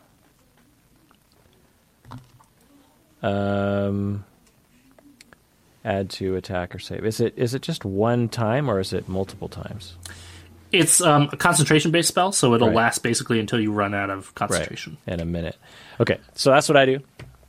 By does it- Moradin's beard, may me and my allies be blessed with the wonderfulness of Moradin. Does the bless have any visual effect? Maybe an enhanced one as a result of the enhanced atmosphere of Moradin. Yeah, a shining hammer appears across the chest of all three of us. Nice. I like it. Awesome. And Sorry, I Shush- have a quick question. Sorry. Mm-hmm. According to this, my rage, aka heroic, might last 1 minute. Am I gonna run out of that here? What's the deal? No, I'm going to basically start it from the top of the combat. Okay, and then the second question is, it says I gain a +2 bonus to damage roll. Mm-hmm. Is that would that have counted, or is it just because I threw it, it doesn't count kind of thing? When you make an attack, you make the attack with the D20, and that is to see whether or not you hit. And then the rolls that you make after that, like with D6 or D12, that's your damage. Oh, the damage. So when you deal damage, instead of being a +3 So at if the I end, had it's gonna hit be him, an I extra would have +2 added the on top. +2. Got it. Exactly. Okay. Yeah. Awesome. Shush. Is he running straight at Thrain? Yeah, Or is he running towards us in It's kind of general? the three of you. Yeah, he's kind of running at the three of you. I'm picturing Grollo to one side and Shush to the other side, and kind of Thrain right at the front as you're all running towards each other. So I've got the violin out now. Mm-hmm. But bagpipes is hard to sustain your breath while you're running. So he's got the violin, and he's sort of pulling to the side a little bit. And I would love to prepare Thunderwave so that when he gets up to Thrain, I can blast the Thunderwave and knock him off of his path. So if he's running straight at Thrain, I can push him to the side. Okay, cool. I love that. That's a great idea. I also picture Shush sort of he can't go full Human Torch or anything like that, but I picture him having heat waves sort of emanating from him as he's playing the violin, and going faster and faster. And Are his footsteps leaving hot marks in the ground as he's running? That's awesome. Yeah. Okay, cool. So I'm going to have that act on Grumsh's turn since he is diving forward. He's going to run forward and try to make an attack on Thrain, except Shush, your attack's going to interrupt his attack. So what is your saving throw DC? Where is that on my... Should be at the top of your spell sheet. I don't have a spell sheet because I'm on D&D. Oh, you're using the D&D Beyond. Yeah. Well, it's your charisma plus your proficiency. Yeah. So what's your charisma bonus? My charisma bonus is +3, so it's +5 then. So it's +8, so 13 DC. Perfect. Then he fails his saving throw, which means that you get to do your full damage, That's 2. and he's going to get blasted back. As 10 thunder damage. Nice. As he's... I know it's thunder damage, but I want it to be cinematically a burst of flame from the He lunges forward, and the spear just almost hits you, Thrain, as Shush steps to the side, and then a huge burst of flame slams into Grumsh, and Grumsh goes flying to the side and crashes into a building and basically topples the whole first floor of a building. And he kind of stands up, like looking really kind of confused. As this is the first like real blow that you've landed on him, and he just looks so angry. And then he's going to throw his spear. And what he does here is he throws his spear, and then he seems to just continue to pull out more spears from nowhere. And he's going to throw them at all three of you. Oh boy! Can I actually use one of my bardic inspiration dice to give him the cutting words? Yes. So he's going to hit with 2 of the attacks. Which one do you want to do? So he's hitting Shush and Grollo. Okay. So you can cutting words one of them. I would like. He's Well, I'm 3 not. attacks. I He's don't know. missing, Who he's, Thrain. I'm gonna do the first one. I can't tell when he's pulling out his spears who he's throwing at. So I'm just gonna do a -6 to one of his attack rolls. This is the first one. Nice. That's a B enough bonus. So I'm going to say that one's Grollo. So he throws one at Thrain, and Thrain it sort of hits your armor and then like deflects just to the side. But it like just causes you to shuffle, but it doesn't do any real damage to you. And Shush, it spears into your leg pretty roughly, but not before you get off a solid note that causes his follow up attack that's heading towards Grollo to fall foul.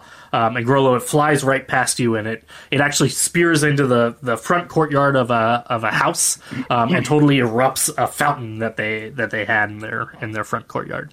Whoa. And then he is going to say, "You were insects, and now you are finally something worth fighting. But I will still crush you and take over this land." And that's going to make it Grollo's turn again. And can we still hear the song? Yes, the song is still playing. So, and if anything, he just looks super annoyed that this song is still happening. I'm singing along with the song. Bang, bang, bang. Awesome. Okay, so what he just said, that I'm still going to crush you, right?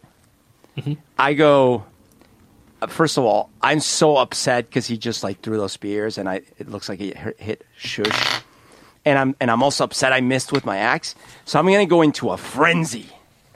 What's the equivalent of frenzy for my heroic might? Is it still a frenzy? Oh, yeah, I guess we should probably rename Frenzy as well. Is it like, yeah. The effect can be the same. Do you have a good name for it that would be in line with heroic might? I hadn't even considered that. Frenzy Jubilation! doesn't seem like it. Jubilation. I go into a That's jubilation. pretty good. Okay. So I go into jubilation. Yeah, okay. Jubilation is great. Okay. Because I'm like, we're going to overcome. So then I hear Thrain singing and everything. I'm just like pumped, right? So first of all, I want to run right at Grumsh, and I'm definitely going to try to hit him with my maul. But as I start running, I move my arm with my maul back just to kind of like start running like this. But as I do that, I accidentally smashed the head of an orc that was about to attack me. So I'm like, Jumping up from behind you. yeah, and I'm like, ugh! And then I start running towards Grumsh to attack him. And I'm going to run as fast as I can, and I'm going to sing like as I'm attacking. I'm going to sing like bang as I'm attacking him.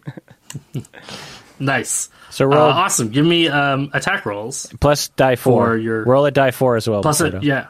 Okay. Berto, Yeah, yeah. can you hear? Oh, at Die- the same time? Yeah, same time. Oh, okay. Okay. You get to 1, add it on 2, top of your 3, attack roll. 4. The little pyramid, right? That's right. Okay. Okay, nice. So it's the top number, right, on the 4? Yep. Correct. So I got a 4 and an 18 That's a plus, 20. plus my Nice. 5. 27. Yeah. 27. Oh, and plus, I definitely mean, hits. yeah, right. Okay, so 27. And then I'm going to roll my damage, right? Yeah. Okay. And you can roll your damage, and remember to add Plus the extra the 2 plus bonus. 2 for your... Okay, that's a 1 and a 3. That's 4 plus 3 is 7 plus 2 is 9. So 9 on that one. And then because of the frenzy, I get to do another melee attack. Okay. Yep. Okay. Same thing Yep. with the pyramid? Yeah. Yep. Sorry. Okay, that's not so good. That was a 10 plus 2. Oh, no, sorry, 10. Yeah, that was a 10. Okay. 10's not going to hit. Yeah. But you definitely still hit with the first With the attack. other one. Yeah. Give me a probably 'cause, description like- for your attack. Yeah, because like the first, I'm like, I got a little shocked that I hit this dude, and so I'm running. So the first one, I'm like, bang! And then I got so excited because it like made contact, and before he seemed so powerful, so I'm like kind of surprised, and then I'm like, oh, bang! But like I kind of instead of going bang, I just go like bang, and like I sort of like wing it. He definitely like eats the first hit and gets blown backwards by it. And then as you bring in the second hit, he catches your maul out of midair and then rips it from your hands and throws it across the courtyard, which isn't really a problem for you. Right. So I don't know if you want to resummon it back right in that moment, or if you're gonna wait and play that in. I'm still Grollo, so like I kind of forget. Like I was excited when I saw that it happened, but like I'm forgetting that it does that. So I'm like, I just like go no, like my mole like this, and I reach out with my left hand, kind of like calling at it, but I'm not intending to call it. I'm just like my mole. Sure. Yeah. And it flies. The maul flies across the courtyard and then slows down in midair, and then immediately starts heading back towards you for you to catch it right into your hand. He just looks annoyed by the whole thing. I forgot to mention, Shush, when you took the spear to the leg, you did take damage from that. You took 7 damage from that. Noted. Sweet. I love it. That makes it Thrain's turn. So I raise my hammer up in the air, and I'm at this point worried that Grumps is going to get away because I'm so confident. I want to kneecap him with my hammer, and so I try to do that. Sweet. I love it. Feel the power of Moradin's Forge. And I did not roll that great. I got an 11. That does not hit. So 11's not quite going to hit. Yeah. He actually turns his knee as you're kneecapping him, so that you hit his knee, but it kind of goes with the knee instead of against it. Yeah. And he turns around, and he's going to use this moment to take one of his legendary actions, and he's going to punch you in the face, Thrain. No, he's not. He's going to try to punch you in the face. He takes the kneecap down and then tries to punch down towards you. And then, do you want to block it, deflect it, dodge it? What do you think would? Yeah, would I'm be a best for shield Thrain? man. I just put up my shield. You hold up the shield, and his punch just whang right into your shield, and it actually makes like a burst of wind and sound coming out from your shield. And frustratingly to him, it even seems to go along with the sound of the music. I was going to say. Bang, bang, bang. Yeah, it hits during one of the first bangs, and then you can just follow up saying the other bangs as he does it. And he just looks so angry by that idea. Shush, that makes it your turn. I will give a bardic inspiration to Grollo. So I will play the last note on my violin, and then I put it away, and then I'll take out my Moradin forged rapier and attack the Groomsh avatar with my rapier at a distance, because I can now. So I don't want to be too close to him with my insect-like disposition. But I will attack him with my bonus, thanks to Thrain. So I got a 21 to hit. Ooh. Nice. That definitely hits. It does 8 damage with the rapier. Awesome. Stabs him. My extendo rapier. I love it. Give me like a full description for your fencing prowess in that moment. He's getting used to this new sort of hookshot extended rapier thing, so he's a little bit trepidatious as he extends it, kind of with a flick of the wrist to get the thing to extend the whole way. So it's not that graceful, but it still extends that extra 5 feet, and I imagine it. I picture this like the hookshot from Legend of Zelda, so I think it like has a little barb on the end when it extends the whole way, so I imagine it like kind of extends and it's a near miss, but then it snags a little chunk like pulls of him from his, behind. Oh, yeah, cool. A little I like chunk that. of Yeah. his groom shoulder. It grabs onto like his shoulder, his shoulder muscle, and like rips at it and pulls him forward after he just landed this blow against Thrain's shield. And he's going to do a bit of Groomsh magic. He's going to grab at the ground. He kind of motions with his hand, and the stones on the ground form back up, creating for him a new spear. And then he is going to grab with his other hand, and you watch as instead of hands this time, the stones around you turn into these stone tentacles, like tendrils, and they reach up and they kind of wrap around each of you. So this is still magic, so you still get a saving throw, but because he's using the stone around him and because you're so empowered, you're all going to get an advantage on your saving throws for this. So Yes. it's a strength or dexterity saving throw, and you have advantage. You also get to use the plus 4 damage. Or the You also plus get to use the D4. plus 4 for the bless.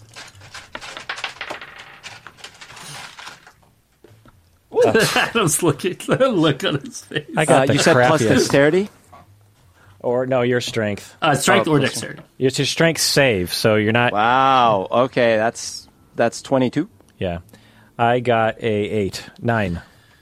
I maxed out both of my dice on this, so I got a 20 and a 4 and plus 4, so I got a 28 on my dexterity saving throw. Nice. Yeah, I got a 14, a 3, and my plus 5. So I rolled a 5 on both of my 20s. Oh, rough. And a 1 on Okay. my 4, so yeah, I got a 9. So this one does do damage to you. What was Grollo's again? 20 I had something. 22.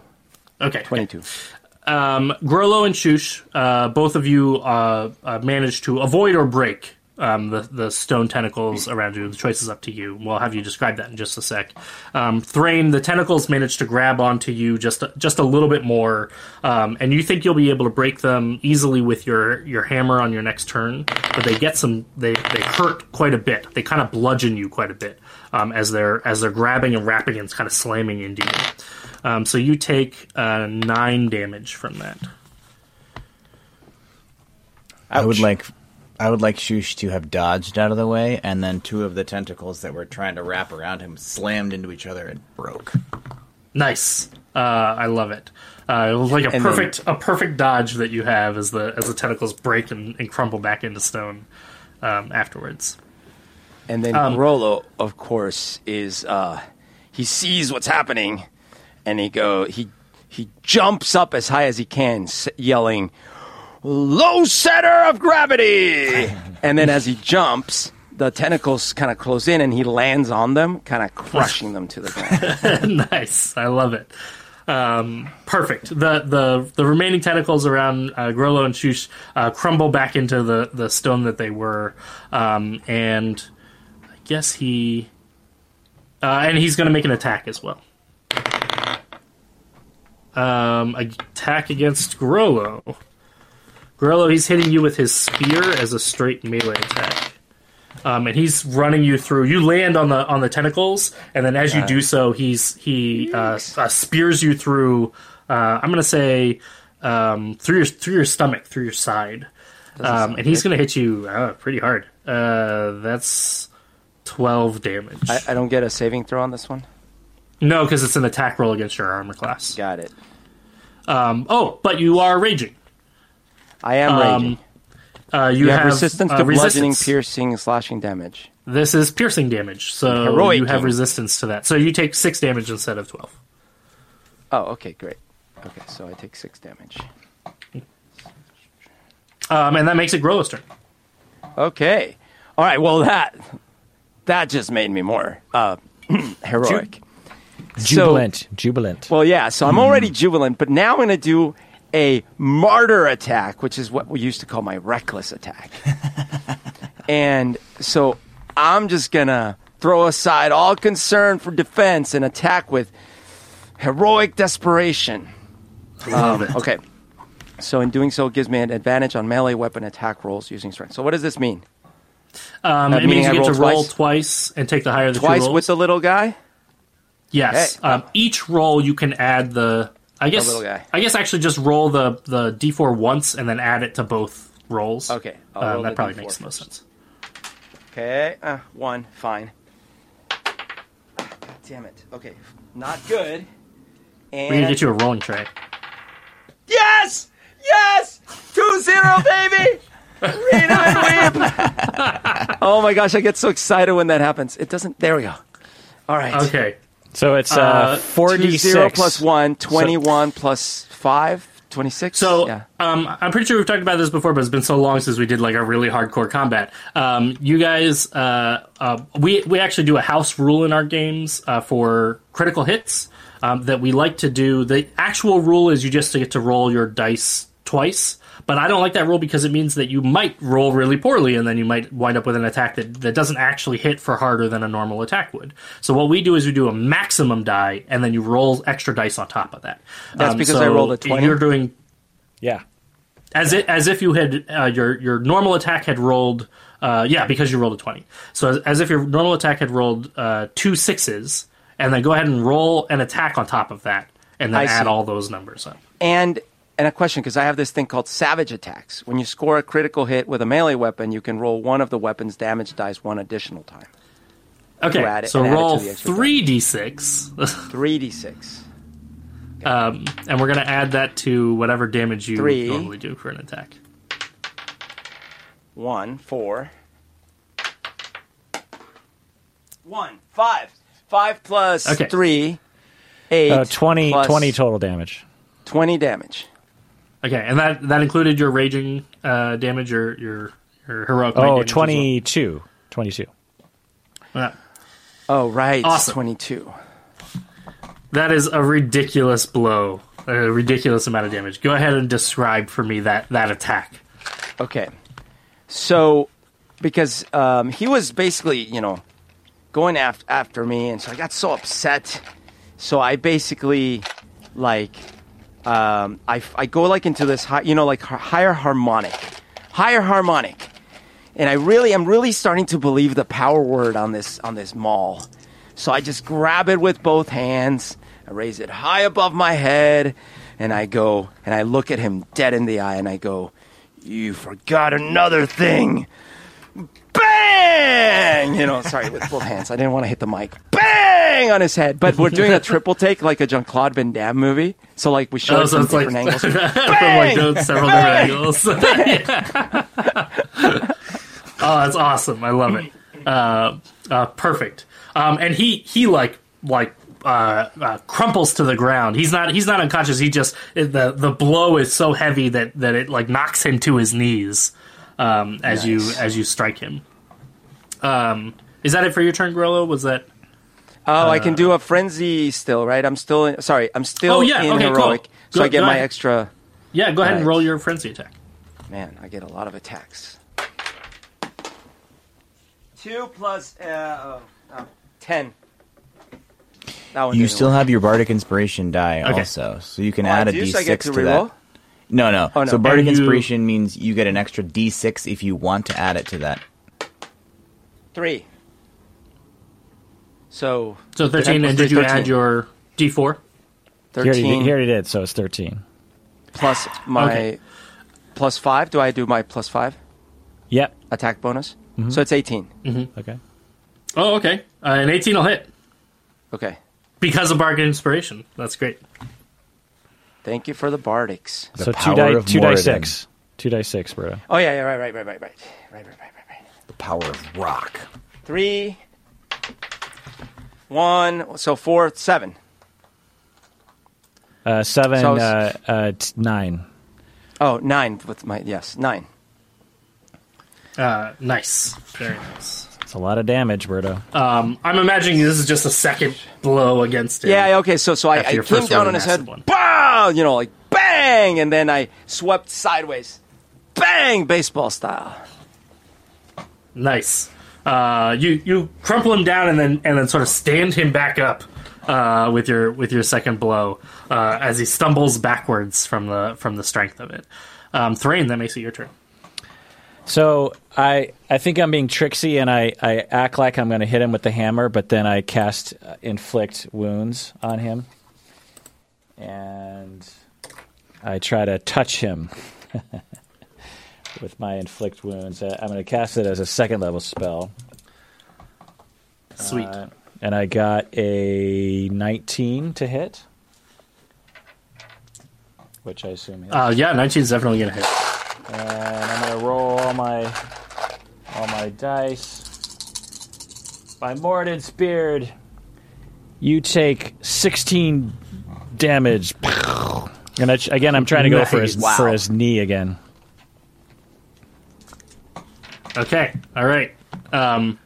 It is a brutal blow, and actually, I think in this case you can totally get his knee and his leg. Actually, I'll let you describe it, but you definitely land the attack on his knee. So, with Mordant's power surging through my veins, I channel all the goodness and the power through his armor right into his knee, and it cracks his kneecap right in half. But he can still stand, obviously, but it fractures part of his kneecap. And he screams out and goes, "Ah!" And he almost spitting, kind of enraging, so angry, turns to you and shouts, "Moradin, you piece of crap!" But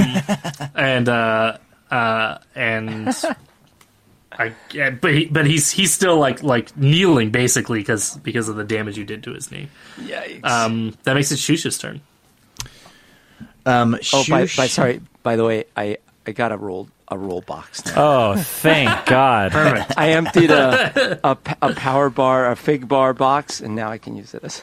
Somehow I imagine they're still going to fly out of that thing. The whole box is gonna fall on the floor now.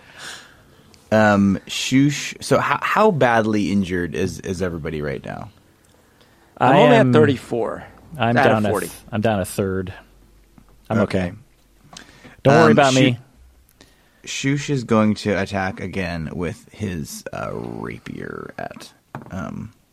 I got another natural 20. Oh my God. Unbelievable. Amazing. There it is. all right. There. All right, Beautiful all right, natural 20. That's it. great. Shush is not much of a battle master, but I will take it. So he got a natural 20 on his attack, and then got 16 damage with the bonus. Wow. Nice. Man, you guys are really laying in. All right. I also after the first attack, Shush attacked from the extra distance, and I think he wants to go in now, and it's rock and roll time, so he's going to go up there and because this guy's pretty tall, so he's going to go in there with a sort of upward facing rapier attack to sort of go up under the rib cage, almost look at me in the eye. I think you pierce under his ribcage with a critical hit. I think you like full on jab him up through his ribcage. And he screams out at that as well. As he clutches his side, and he is looking like he's in rough shape. You guys have dealt some pretty brutal blows to him. He is going to take his spear and he's going to shove it into the ground.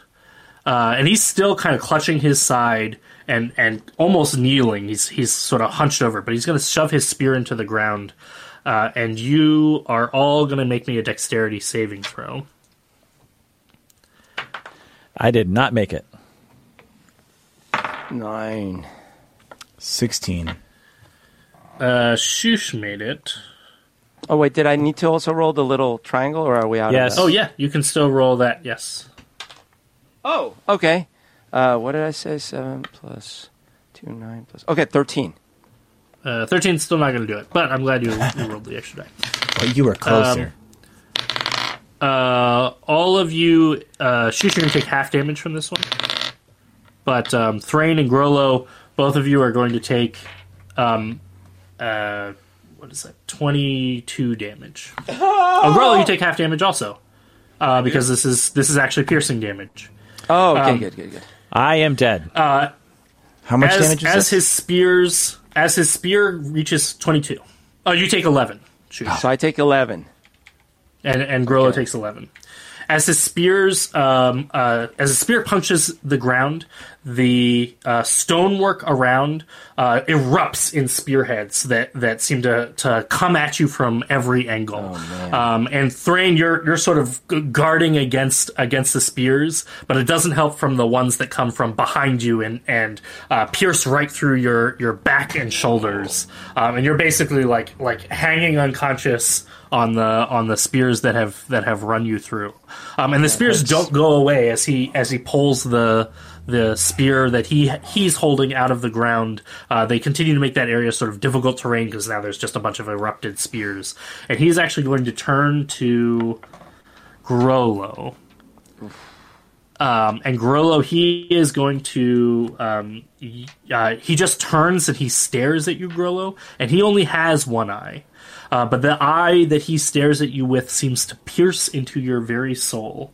Grollo, give me a wisdom saving throw.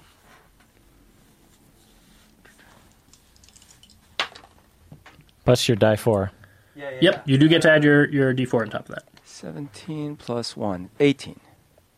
Okay. You can feel Grollo as he is staring into you. He is trying to conjure and pull your greatest fears. And for just a moment, they seem to manifest in front of you. At just a moment, you feel like almost like you're faltering in your heroic might to stand there and fight against this target. Like he might actually be a little too much, and he might take away from you all the things that you love. But it only lasts a moment, and his eye is sort of piercing into you in that very moment. And then you seem to shake it off. As you realize that you're able to resist against it.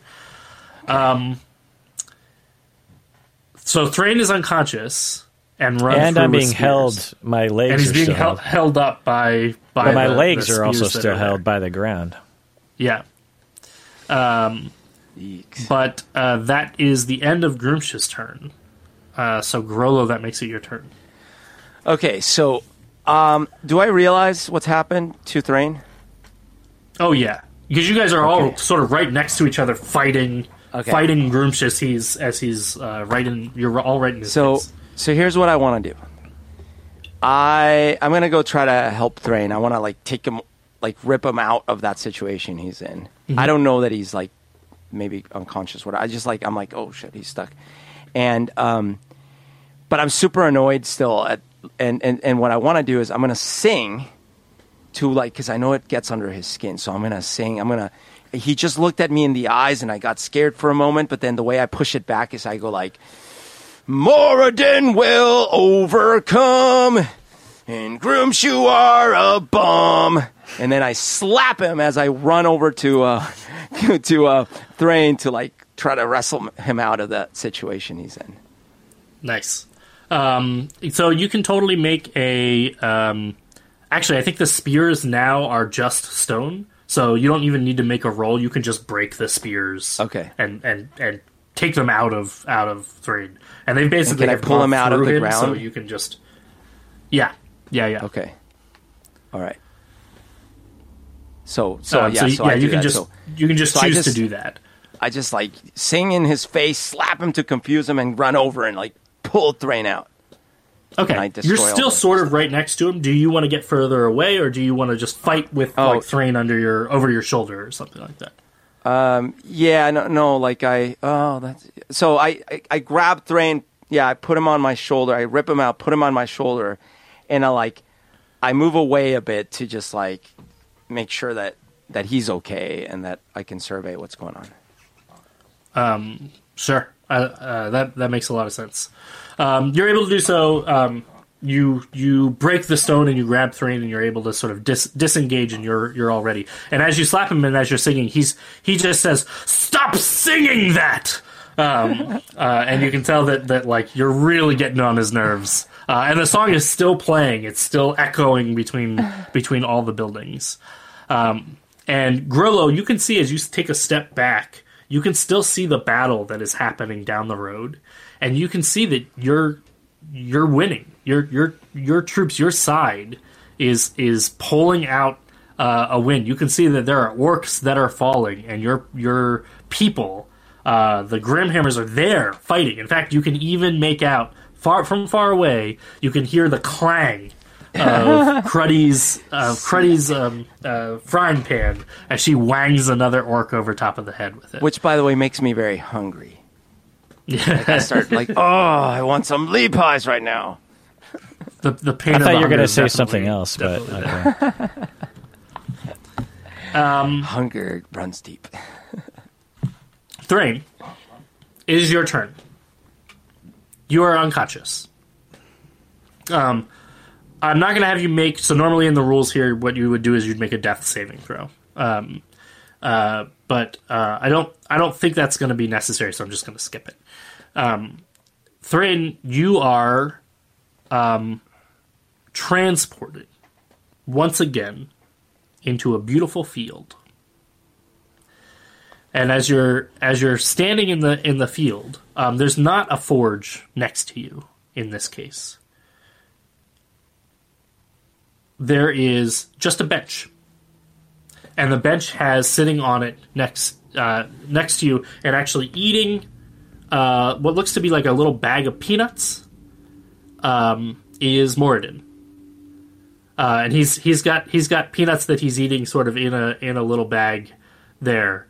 And he says, "A quick break for you."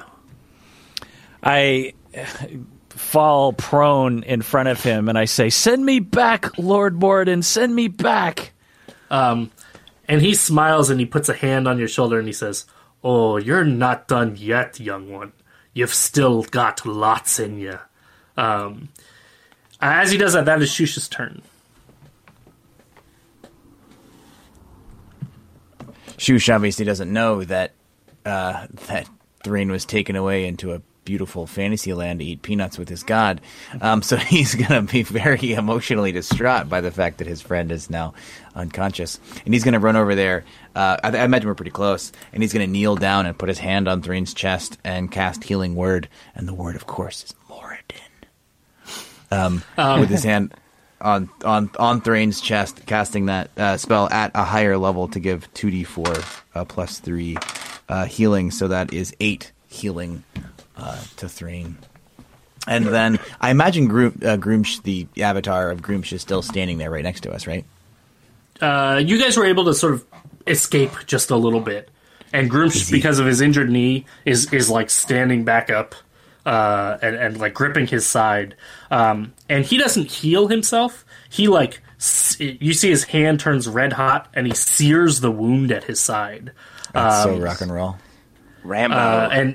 But he's now standing. So you guys kind of like retreated just a little bit away as he sort of took a moment to heal. How close is he? He's within 10 feet. That's my question. You read my mind.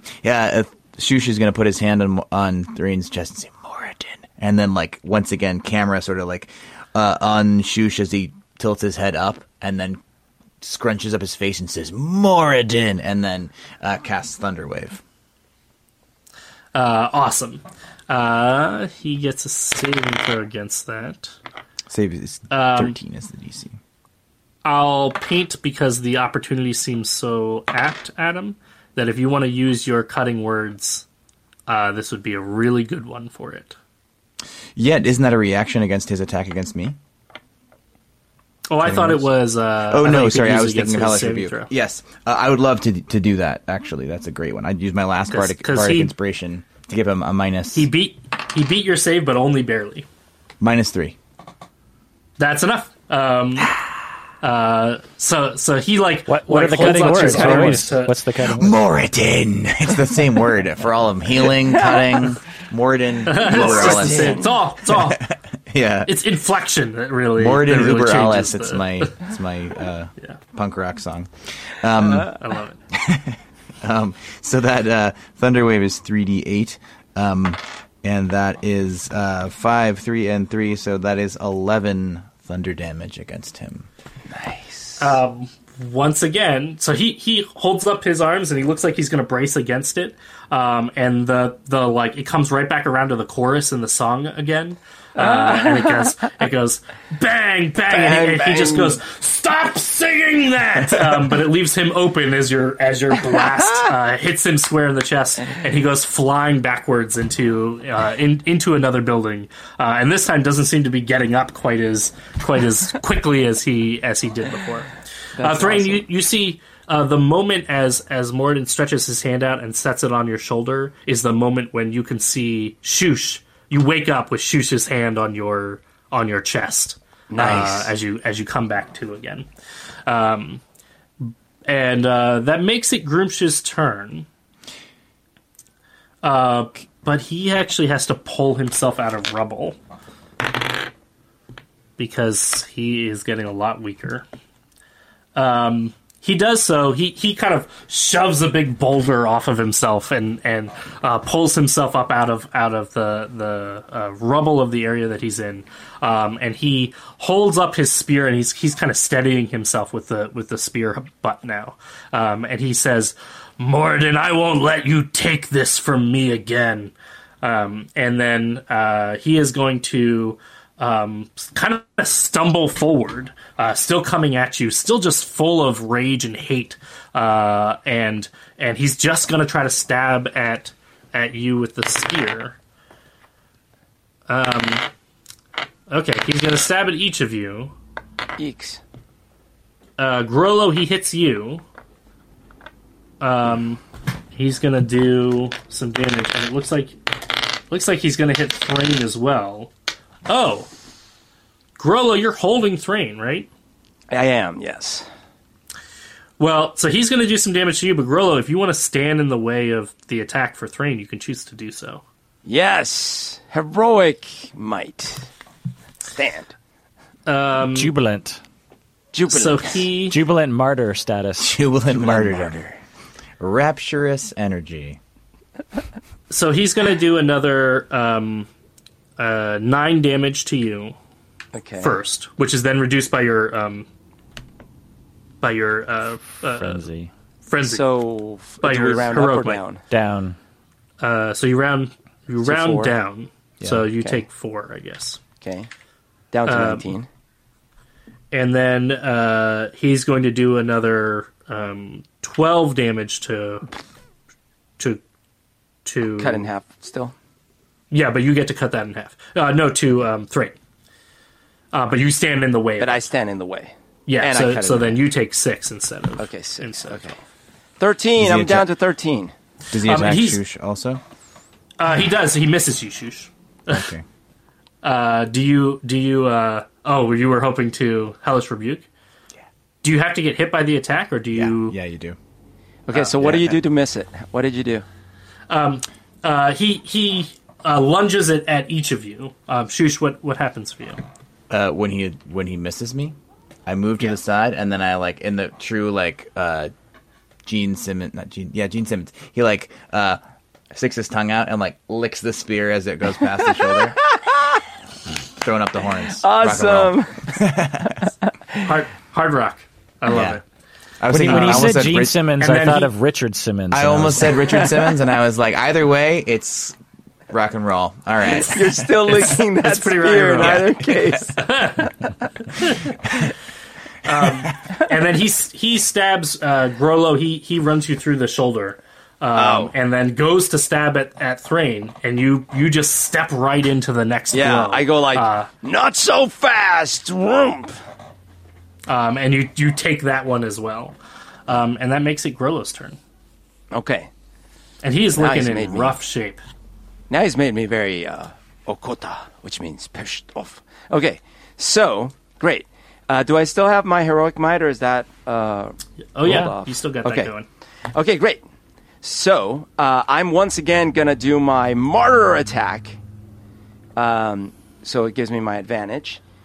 I'm going to. So I guess let's see. I have Thrain on one side. I'm gonna one hand this attack because I don't want to risk putting him down right now. But I'm just like I just like took this like 2 spears, and that just like I'm like just made me stronger in a way mentally. And I grab my maul, and I'm actually gonna do this weird like forward attack right at his face, and I'm gonna. Oh, but wait, I gotta roll and see if I even hit. Okay, so here we go. So no more die 4, by the way. Oh, no more die 4. Sorry, Because Okay. you fell unconscious. because I'm unconscious. So this didn't work so well. So I got a 7, 12. Did I get anything else? No. Nope. I think that's. But wait, that's it. this is gives you advantage on melee weapon attacks. So I roll Oh yeah, again. because you're still doing a Yes. martyr attack, so you roll twice. Yes, martyr attack. Yes. Well, 13 plus 5. Yeah, 18. Yeah, that'll hit. Okay. Nice. And so let me roll the damage and see what's up. Okay, 4 plus 6, 10 plus 3, Plus 2, 13, 15. plus 2, 15. Awesome.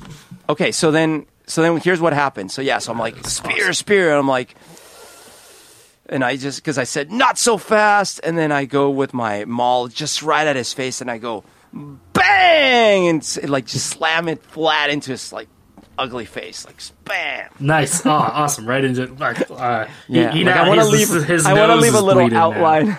Yeah, a little indentation of your maul Yes. shape in his face. You can attack love it. again, I That's think, great. right? Oh yeah, and I'm gonna do my which one is it? The bonus. Yeah, because I'm in frenzy, so I'm gonna do my bonus attack. From the jubilation. Yeah, from Jubilation. Yeah, Jubilation! Roll again. You get advantage. Oh, Roll again. yeah. Whew. I don't want to tell you what I rolled. Okay, 14 plus 5, so 19. 19. The that'll previous one would have been a 6 total. Minus 5 equals 1. Okay, so yeah, so 19, and then I'm going to 2d6. 2, 4, 6 plus 3 is, wait, what did I say? Yeah, so 9 plus, so 12. Oh, no, sorry, 11. 11. Okay, awesome. Oh man, he is in. And so I rough shape. slammed it into his face, and then while he's like little birdies and stars, and like his nose is Yeah. starting to bleed, I slam it again. I'm like, I go bang, bang, like double whammy. Is it with the music as well? Those are like Yeah, two of the yeah. bangs. and That's a the- great idea. It's time with the music, like bang, tum tum tum tum tum tum, bang. He's like holding his face and is like stumbling backwards. He even has to drop his spear to like catch his balance. Thrain, that makes it your turn. Okay. But I don't think I'm going to have you roll because I might fuck it I think up. you can finish him off. I'm going to give you the cinematic finish him off. Okay. I leap up into the air, the highest I've ever leapt. Which And is, actually, you're starting from my shoulder, right, which is So you're like jumping off my shoulder. yeah, the highest I ever leapt before was like 3 inches, and this is like 6 inches. And I bring my hammer down on top of his head, and I say, "By Moradin's song sung through the streets, go back to where you came." Boom! Splatooey. There is a huge flash of light. And it's not just the light coming from the impact point of your hammer. It's also a shadow that seems to reflect it from exactly the other side. And the light and the shadow burst outward from your point of impact in every direction, and the light is bright enough that there's a moment of where none of you can really see anything. And as the light fades away, your hammer having delivered its blow, you can see the visage and the shape of Groomsh has faded away, and crumpled down on the ground before you is Blunkmere, back in his sort of original body, and he is dead. But he is he's dead, but he is also smiling, almost like he is finally at peace. But he's sort of crumpled into the ground, and he's in like a crater of a spot where Groomsh once was when he crumpled to the ground with your blow. From there, after defeating Groomsh, the three of you notice that there is just an odd moment of silence and a moment of sort of recovering for yourself. But because of the empowerment of Moradin in this place and with all the troops, it's really not hard to now overpower and take down the remaining orcs that are in the city. And here's what we're going to do. The moment of the defeat is this epic moment that you get to have. But what I'm actually going to have you guys do is describe for me the epilogue. So much like we did on the way into the battle, where you were describing your epic moments coming through it, I'm going to give you some GM power here, some descriptive power to how does this world, how does this town, what happens after this.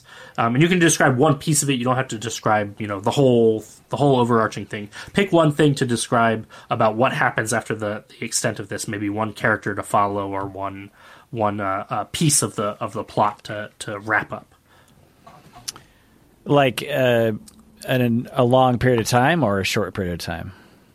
We'll say like the next couple of days. Okay.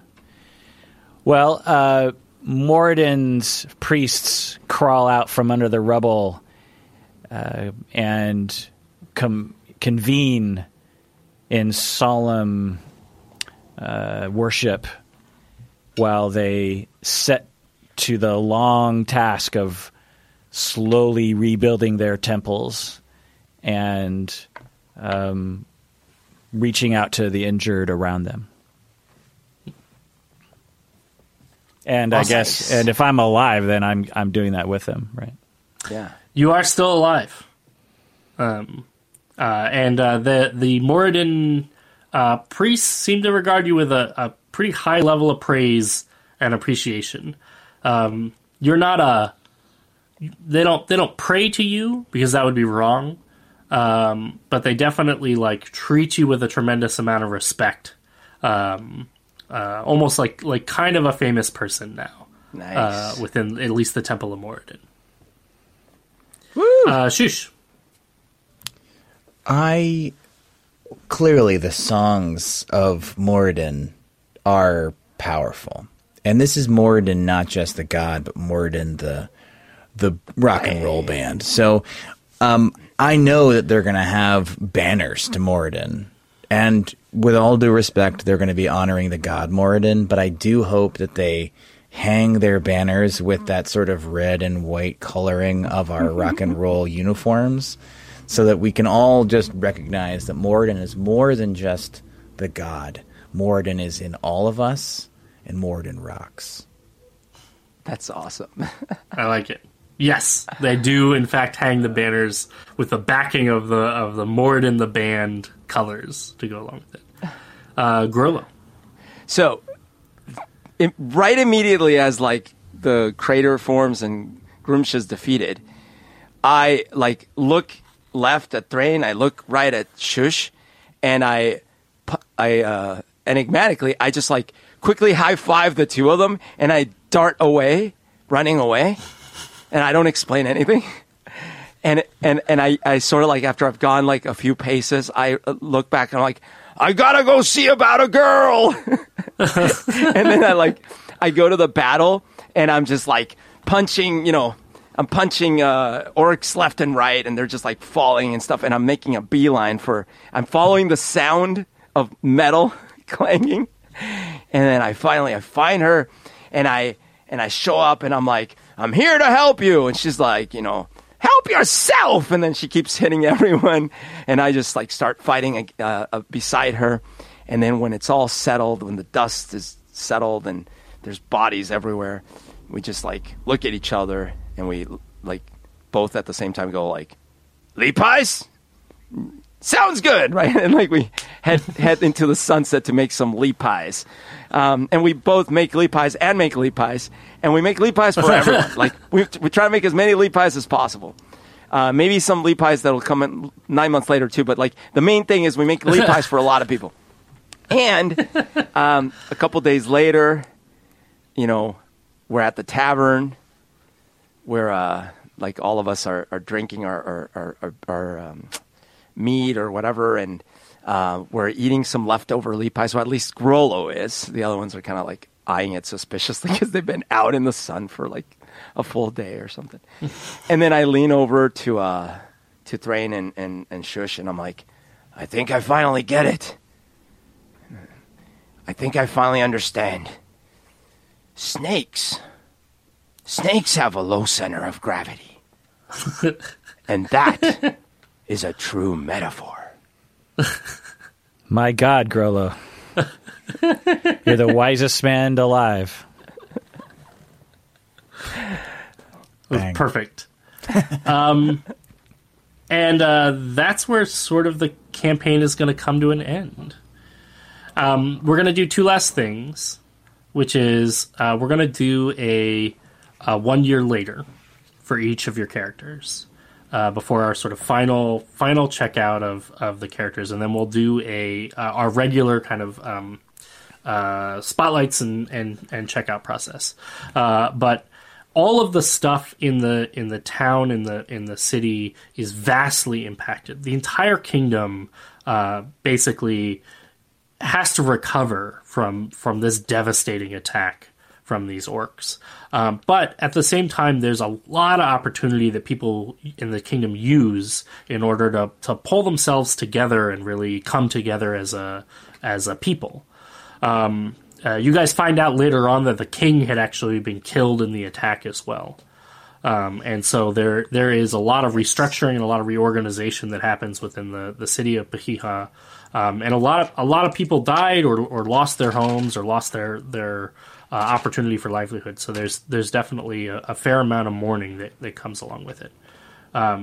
But unequivocally, everybody in the city sees the three of you as being the heroes that helped to make it happen. And Nicholas as well, who gets invited by the new king to be a member of his royal guard.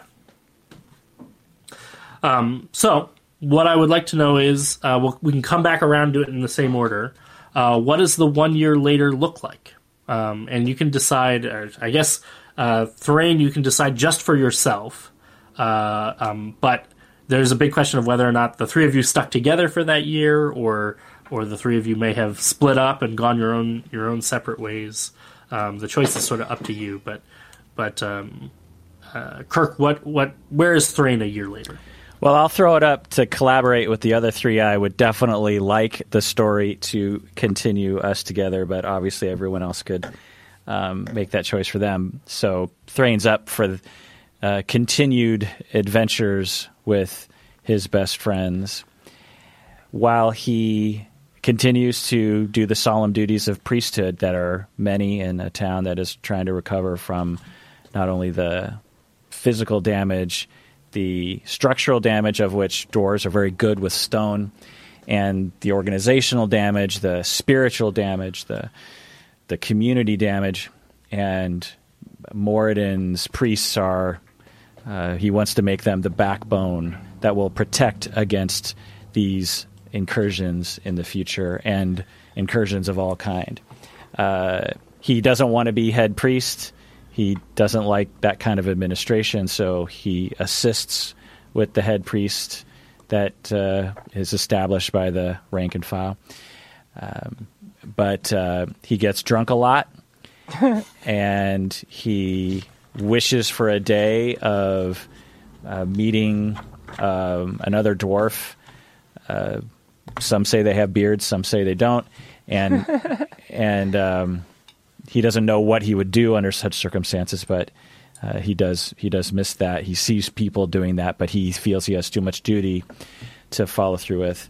But but for the first time in his life, he relaxes. He figures evil is probably not coming anytime soon. There's been enough of that, and so that this year he, really relaxes in the town. And Nice. but if his fellow buddies are up for it, he is still hanging out with them and heeding the call if a call for adventures is needed. Awesome. Sweet. How about Shush? I picture a full Sister Act 2 Back in the Habit, where Shush is by no means a godly man, but he's certainly seen the power of Moradin, and in wanting to stay connected with the only friends he's really ever had, staying in Piha and really wanting to support the Church of Moradin by making the choir really good, supporting the youth, the disaffected youth in Piha who are maybe not sure where to go. They can come in and rock out. It's really a School of Rock meets Sister Act 2 Back in the Habit. Love it. All right, so it's a year later. The scene opens. There's like this torch. It's very like a dark, kind of gloomy room. There's a torch flickering. And you see like the outline of Grollo. And you see the outline of Cruddy. And Grollo says, are you sure this is going to be okay? Cruddy says, listen, we've been through a lot. We can get through this together. But you got to promise me something. What's that? This'll be the last time, at least for a week. Fine. Okay. So then, like, the door opens, and Grollo heads in to change a diaper.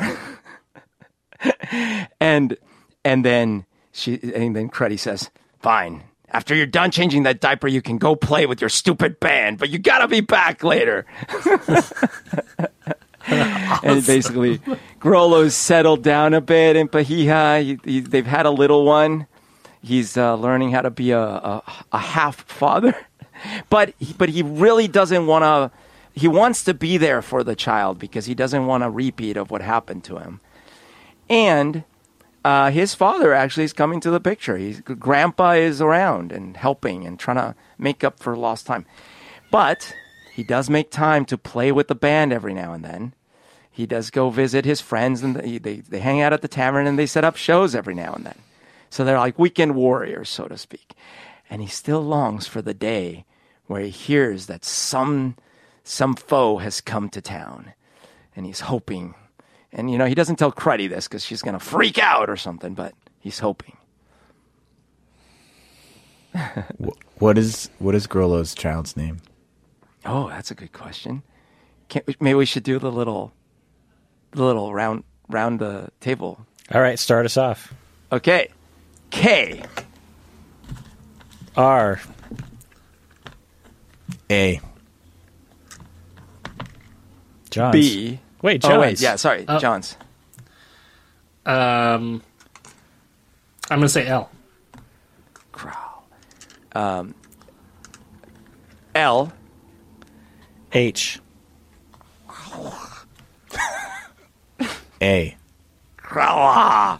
It's a girl. It's a girl. Krala. Krala. Awesome. I love Beautiful name. Krala. Little Krala. Little Krala. And But you got to say it right. I It's think- Krala. it's Krala. Well, she was conceived in Pahiha. Krala.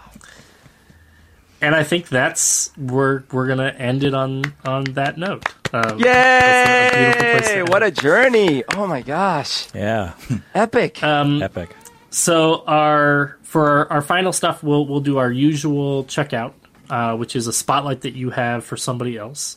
And I'll add I guess we'll just do that one. But if you want to add in a takeaway that you might have from the whole of our campaign, this might be a good place to do that as well. But who feels like they're ready with a spotlight for something? I'll go for this specific one.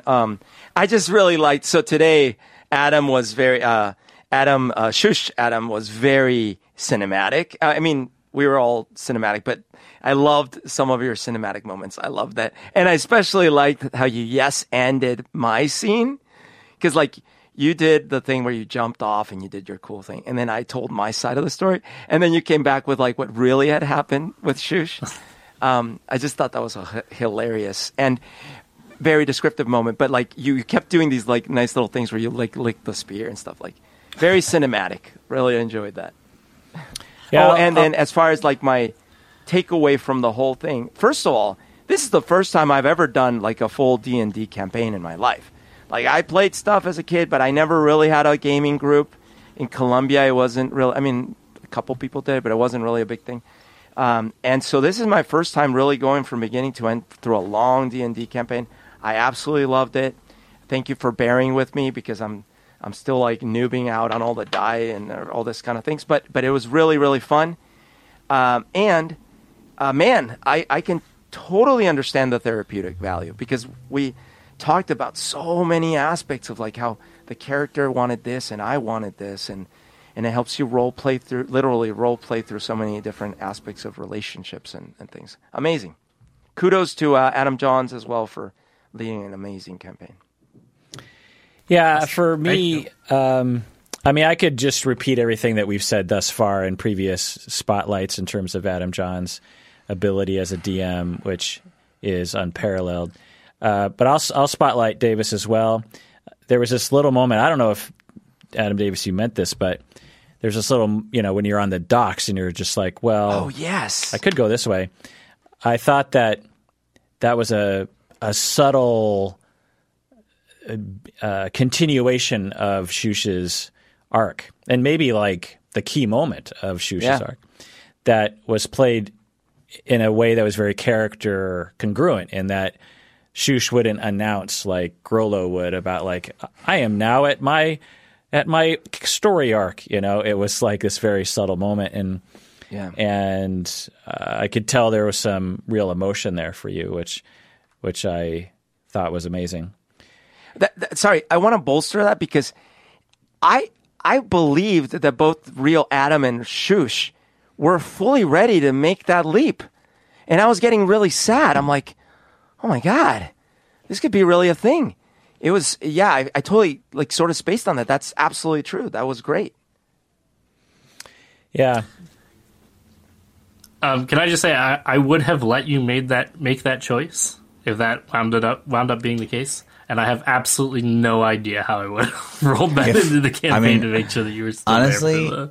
I know we're sort of off the individual people answering the checkout question, but that moment was Shush's arc. That was like his whole thing. I've said over the course of all the check-in questions thus far, Shush's whole journey is about, like, wanting to be meaningful. So in that moment, he was like, I could be helpful to these people on this boat. Maybe that's my journey. And I super appreciated the way that scene played out, because he would have gotten on the boat if somebody didn't come tell him that he mattered. So my spotlight for today would be on Thrain sort of picking up that scene and knowing, like, that was the moment. Shush and the scene needed that sort of call to action and the recognition of the team, the band of brothers that the three of us are. And from my perspective as Adam Davis in the midst of quarantine, staring into the cold abyss of my computer screen every day, working from home, it was really, really, personally meaningful to be like, yes, the work that we are doing together is powerful. We are a team journeying together towards the greater goal. So that was both. There was the emotions that you saw on my face on our video chat right now were legitimately like, I needed to hear that, Kirk. Thank you. But I gotta add, that was a beautiful moment, and I'm so glad Thrain stepped in, because the problem is Grollo wasn't gonna do it. He wouldn't have had the words. I mean, in fact, Grollo wasn't quite getting it. And frankly, me as Umberto, I wanted to watch the world burn. And so I was so happy that Thrain stepped in. That's a perfect also thing for Thrain to do, is to have that sort of relational leadership and that moment where he can certainly have all of the relationship with the godly, divine stuff that he reads in his books, but also like here, this team is the one where that all the learning and the divine stuff that you've learned and all the connection you've had with Moradin actually where the rubber hits the road a little bit. Yep. Yeah, and for those listening, it's a commitment to the character that really enhances. If everyone commits to the game, because I've played my major takeaway from the whole campaign is the whole campaign, because I played D&D for 40 years. Or 39 years to be specific. I played with a lot of different people. I played a lot of different campaigns, and there's a lot of memorable moments in my life. And but there are very few moments that really stick with me. And the things that make it memorable are when one or more people are committing. I don't think I've ever been in a D&D group where everyone is 100% committing to the collaboration, and there's no hesitation, there's no insecurity, there's no distraction. There's politeness and dedication, and when everyone is doing their thing, everyone's really paying attention, yes-anding. There's never a moment where it's like, I don't really like this story, or there's a line between joking too often that some people will do where it takes you out of the game. So a little bit of joking is okay, but you don't want to joke all the time because there's moments where you want it to feel real in a sense. And so what I take away is I will always remember moments in this campaign because it feels real to me. It's like living in a movie and having an effect on what happens. And the characters and the relationships and the people, like I have a vision in my head and those will never go away. The feeling of elation when things work out and the worry when things aren't going well, and the feeling of meeting a god. Like my character, like I know what that now feels like, even though of course I would never have felt that before. The feeling of watching my doofus friend have a crush on a Lepi cook. My feeling of seeing Nicholas so competent and confident, and right, and that story arc, and to see the look on his face when he is sent into the marshes, surely going to die, but he, for the first time, has purpose in his life. I mean, these are massive moments that even just watching a movie doesn't really feel as doesn't have the weight that when you fully commit to a collaborative story building exercise would have. So that's what I take away. Yeah. Well said. Hear, hear. Yeah. I also just want to note that we're all like level 3. Yeah.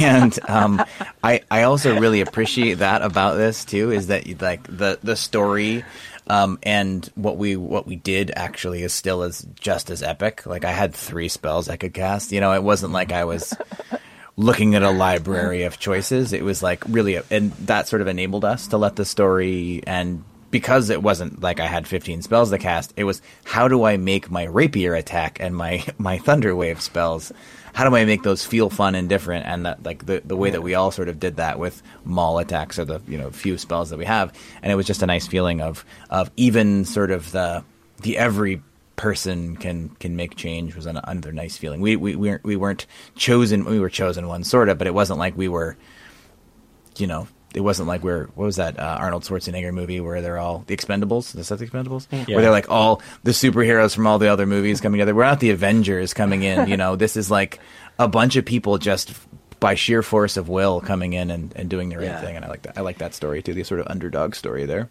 Yeah, just to continue highlighting this, I was wondering how Johns was going to engineer the story so that we could actually fight Gruumsh, because I was thinking, well, and I didn't think about that much, but especially as we were doing it, I was marveling at Johns' ability to, because we are 3rd level, but I don't know I'm 3rd level. Thrain doesn't know he's 3rd level. Thrain's like, the God has blessed me, so I'm going to do this. I have the power of my God. It doesn't matter. I can take a God.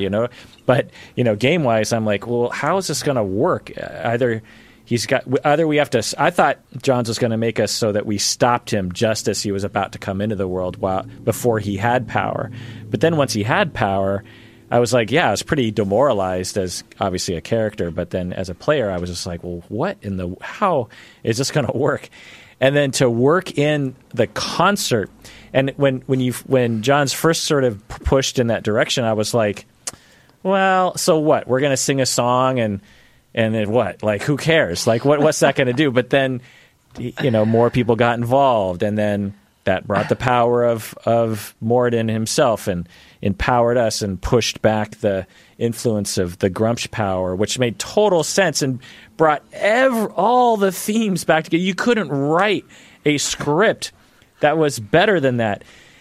For the love of God, Star Wars people, J.J. Abrams, listen to Johns, man. There's a way to write a script that makes sense, that actually is satisfying. And I was hoping, I felt like I caught on early because I was like, all right, I think he's going to do it.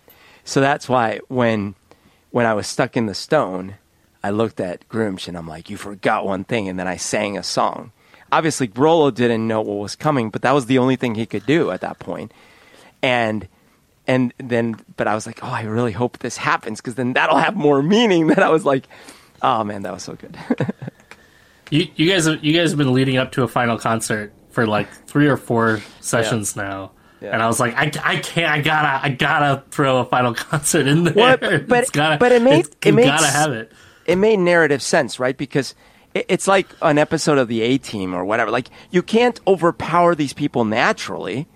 It's not only are we level 3, like, there's a ton of these people. Like, and so we needed something that was going to inspire, and so it was perfect. Because I also really love that moment, Kirk, when Thrain looks at Grollo and is like, "You believe in Moradin, feel Moradin," and finally, for the first time, Grollo really believes. He's like, "Yeah, I believe it." And I thought that was great. Yeah, I really really liked that. I also really liked the motif of it. It had this sort of revolutionary vibe to it. It reminded me of Les Mis and that song, the Songs of Angry Men. Do you hear the people sing? And it was like the villagers are sort of rising up against this oppressive presence, this Gruumsh, and that just felt really cathartic. I had chills at least 3 times during this, by the way. Yeah. Like when you told me the generals were joining in, I was like, oh my gosh, I got goosebumps. And then a little later when like Thrain got smashed, I was like, oh, got goosebumps. And then when you were describing your cinematic moment, I got goosebumps. Like, it was just, there was a lot of good stuff. I love it. I think my big takeaway, and maybe the thing I want to kind of leave audiences with, is just how much, to kind of echo a little what Kirk said, how much of a difference it makes to have a group of players that are really committed and really into the game. And the really amazing thing about Dungeons and Dragons is that it is a collaborative storytelling experience. I can plan out pieces of it, and I can plan out, here's where I think the plot is probably going to go, and the decisions I think the players are probably going to make, and I can plan for a lot of those things. But at the end of the day, I both want to leave it open, and I want to leave it an opportunity for the story to move along outside of my control, and I want to respond to all the great moments and acting and great things that you the players bring to the table and bring into your characters, and so Shush could have decided to go on that ship, and I would have made that work, but the really exciting part about it is that I would have to make that work, is that I would have to find a way to respond to that. or to do something with that, or the moments where I say, you guys are playing a song now. What does that look like? There's a lot of different ways that you can choose to do that description or choose to be in that moment, and it makes such a big difference to have a group of players that are ready to go. All right, I guess we're doing a song now. Let's describe what this song is like. Let's come up with some quick lyrics for a song that we're apparently playing here. And it just came out so spectacularly. So I really appreciate all of you as players, and as people that I really enjoyed this journey with. Awesome. To be a part of that. All right. Well, Yay. any final words, y'all? Virtual mugs clashing together. Clink. The final thing that I want to leave everybody else with is this is maybe not the end, right, Kirk, of our Dungeons and Dragons experiences together. Yeah. There may be some further follow up on this. So stay tuned and keep watch. Stay tuned. Keep watch. Send your fan art, which we're always desperate to receive, and we always really enjoy. But yeah, so stay tuned, because Dungeons and Dragons will not die. Yes. Everyone out there. Oh, go ahead. If there is fan art, please let us know. I would love for you to put it on social media and tag Game to Grow. Yeah. Oh, nice. And everyone out there, please take care of yourself. Grollo, if we were to sing a song that would play while the credits were rolling on the cinematic, in the bar, the three of us, and maybe Nicholas is joining into Cruddy. She's holding the baby. There's Daniel's brother, and other people are joining in. What would that song sound like, Grollo? We started out so simple. There was the three of us, then a fourth, and we fought so bravely. But one day this grunge idiot showed up, and we had to band together, because we have a low center of gravity. Yes, we have a low center of gravity. And Grumsh will fall again, and Moradin will play to the end. Bang.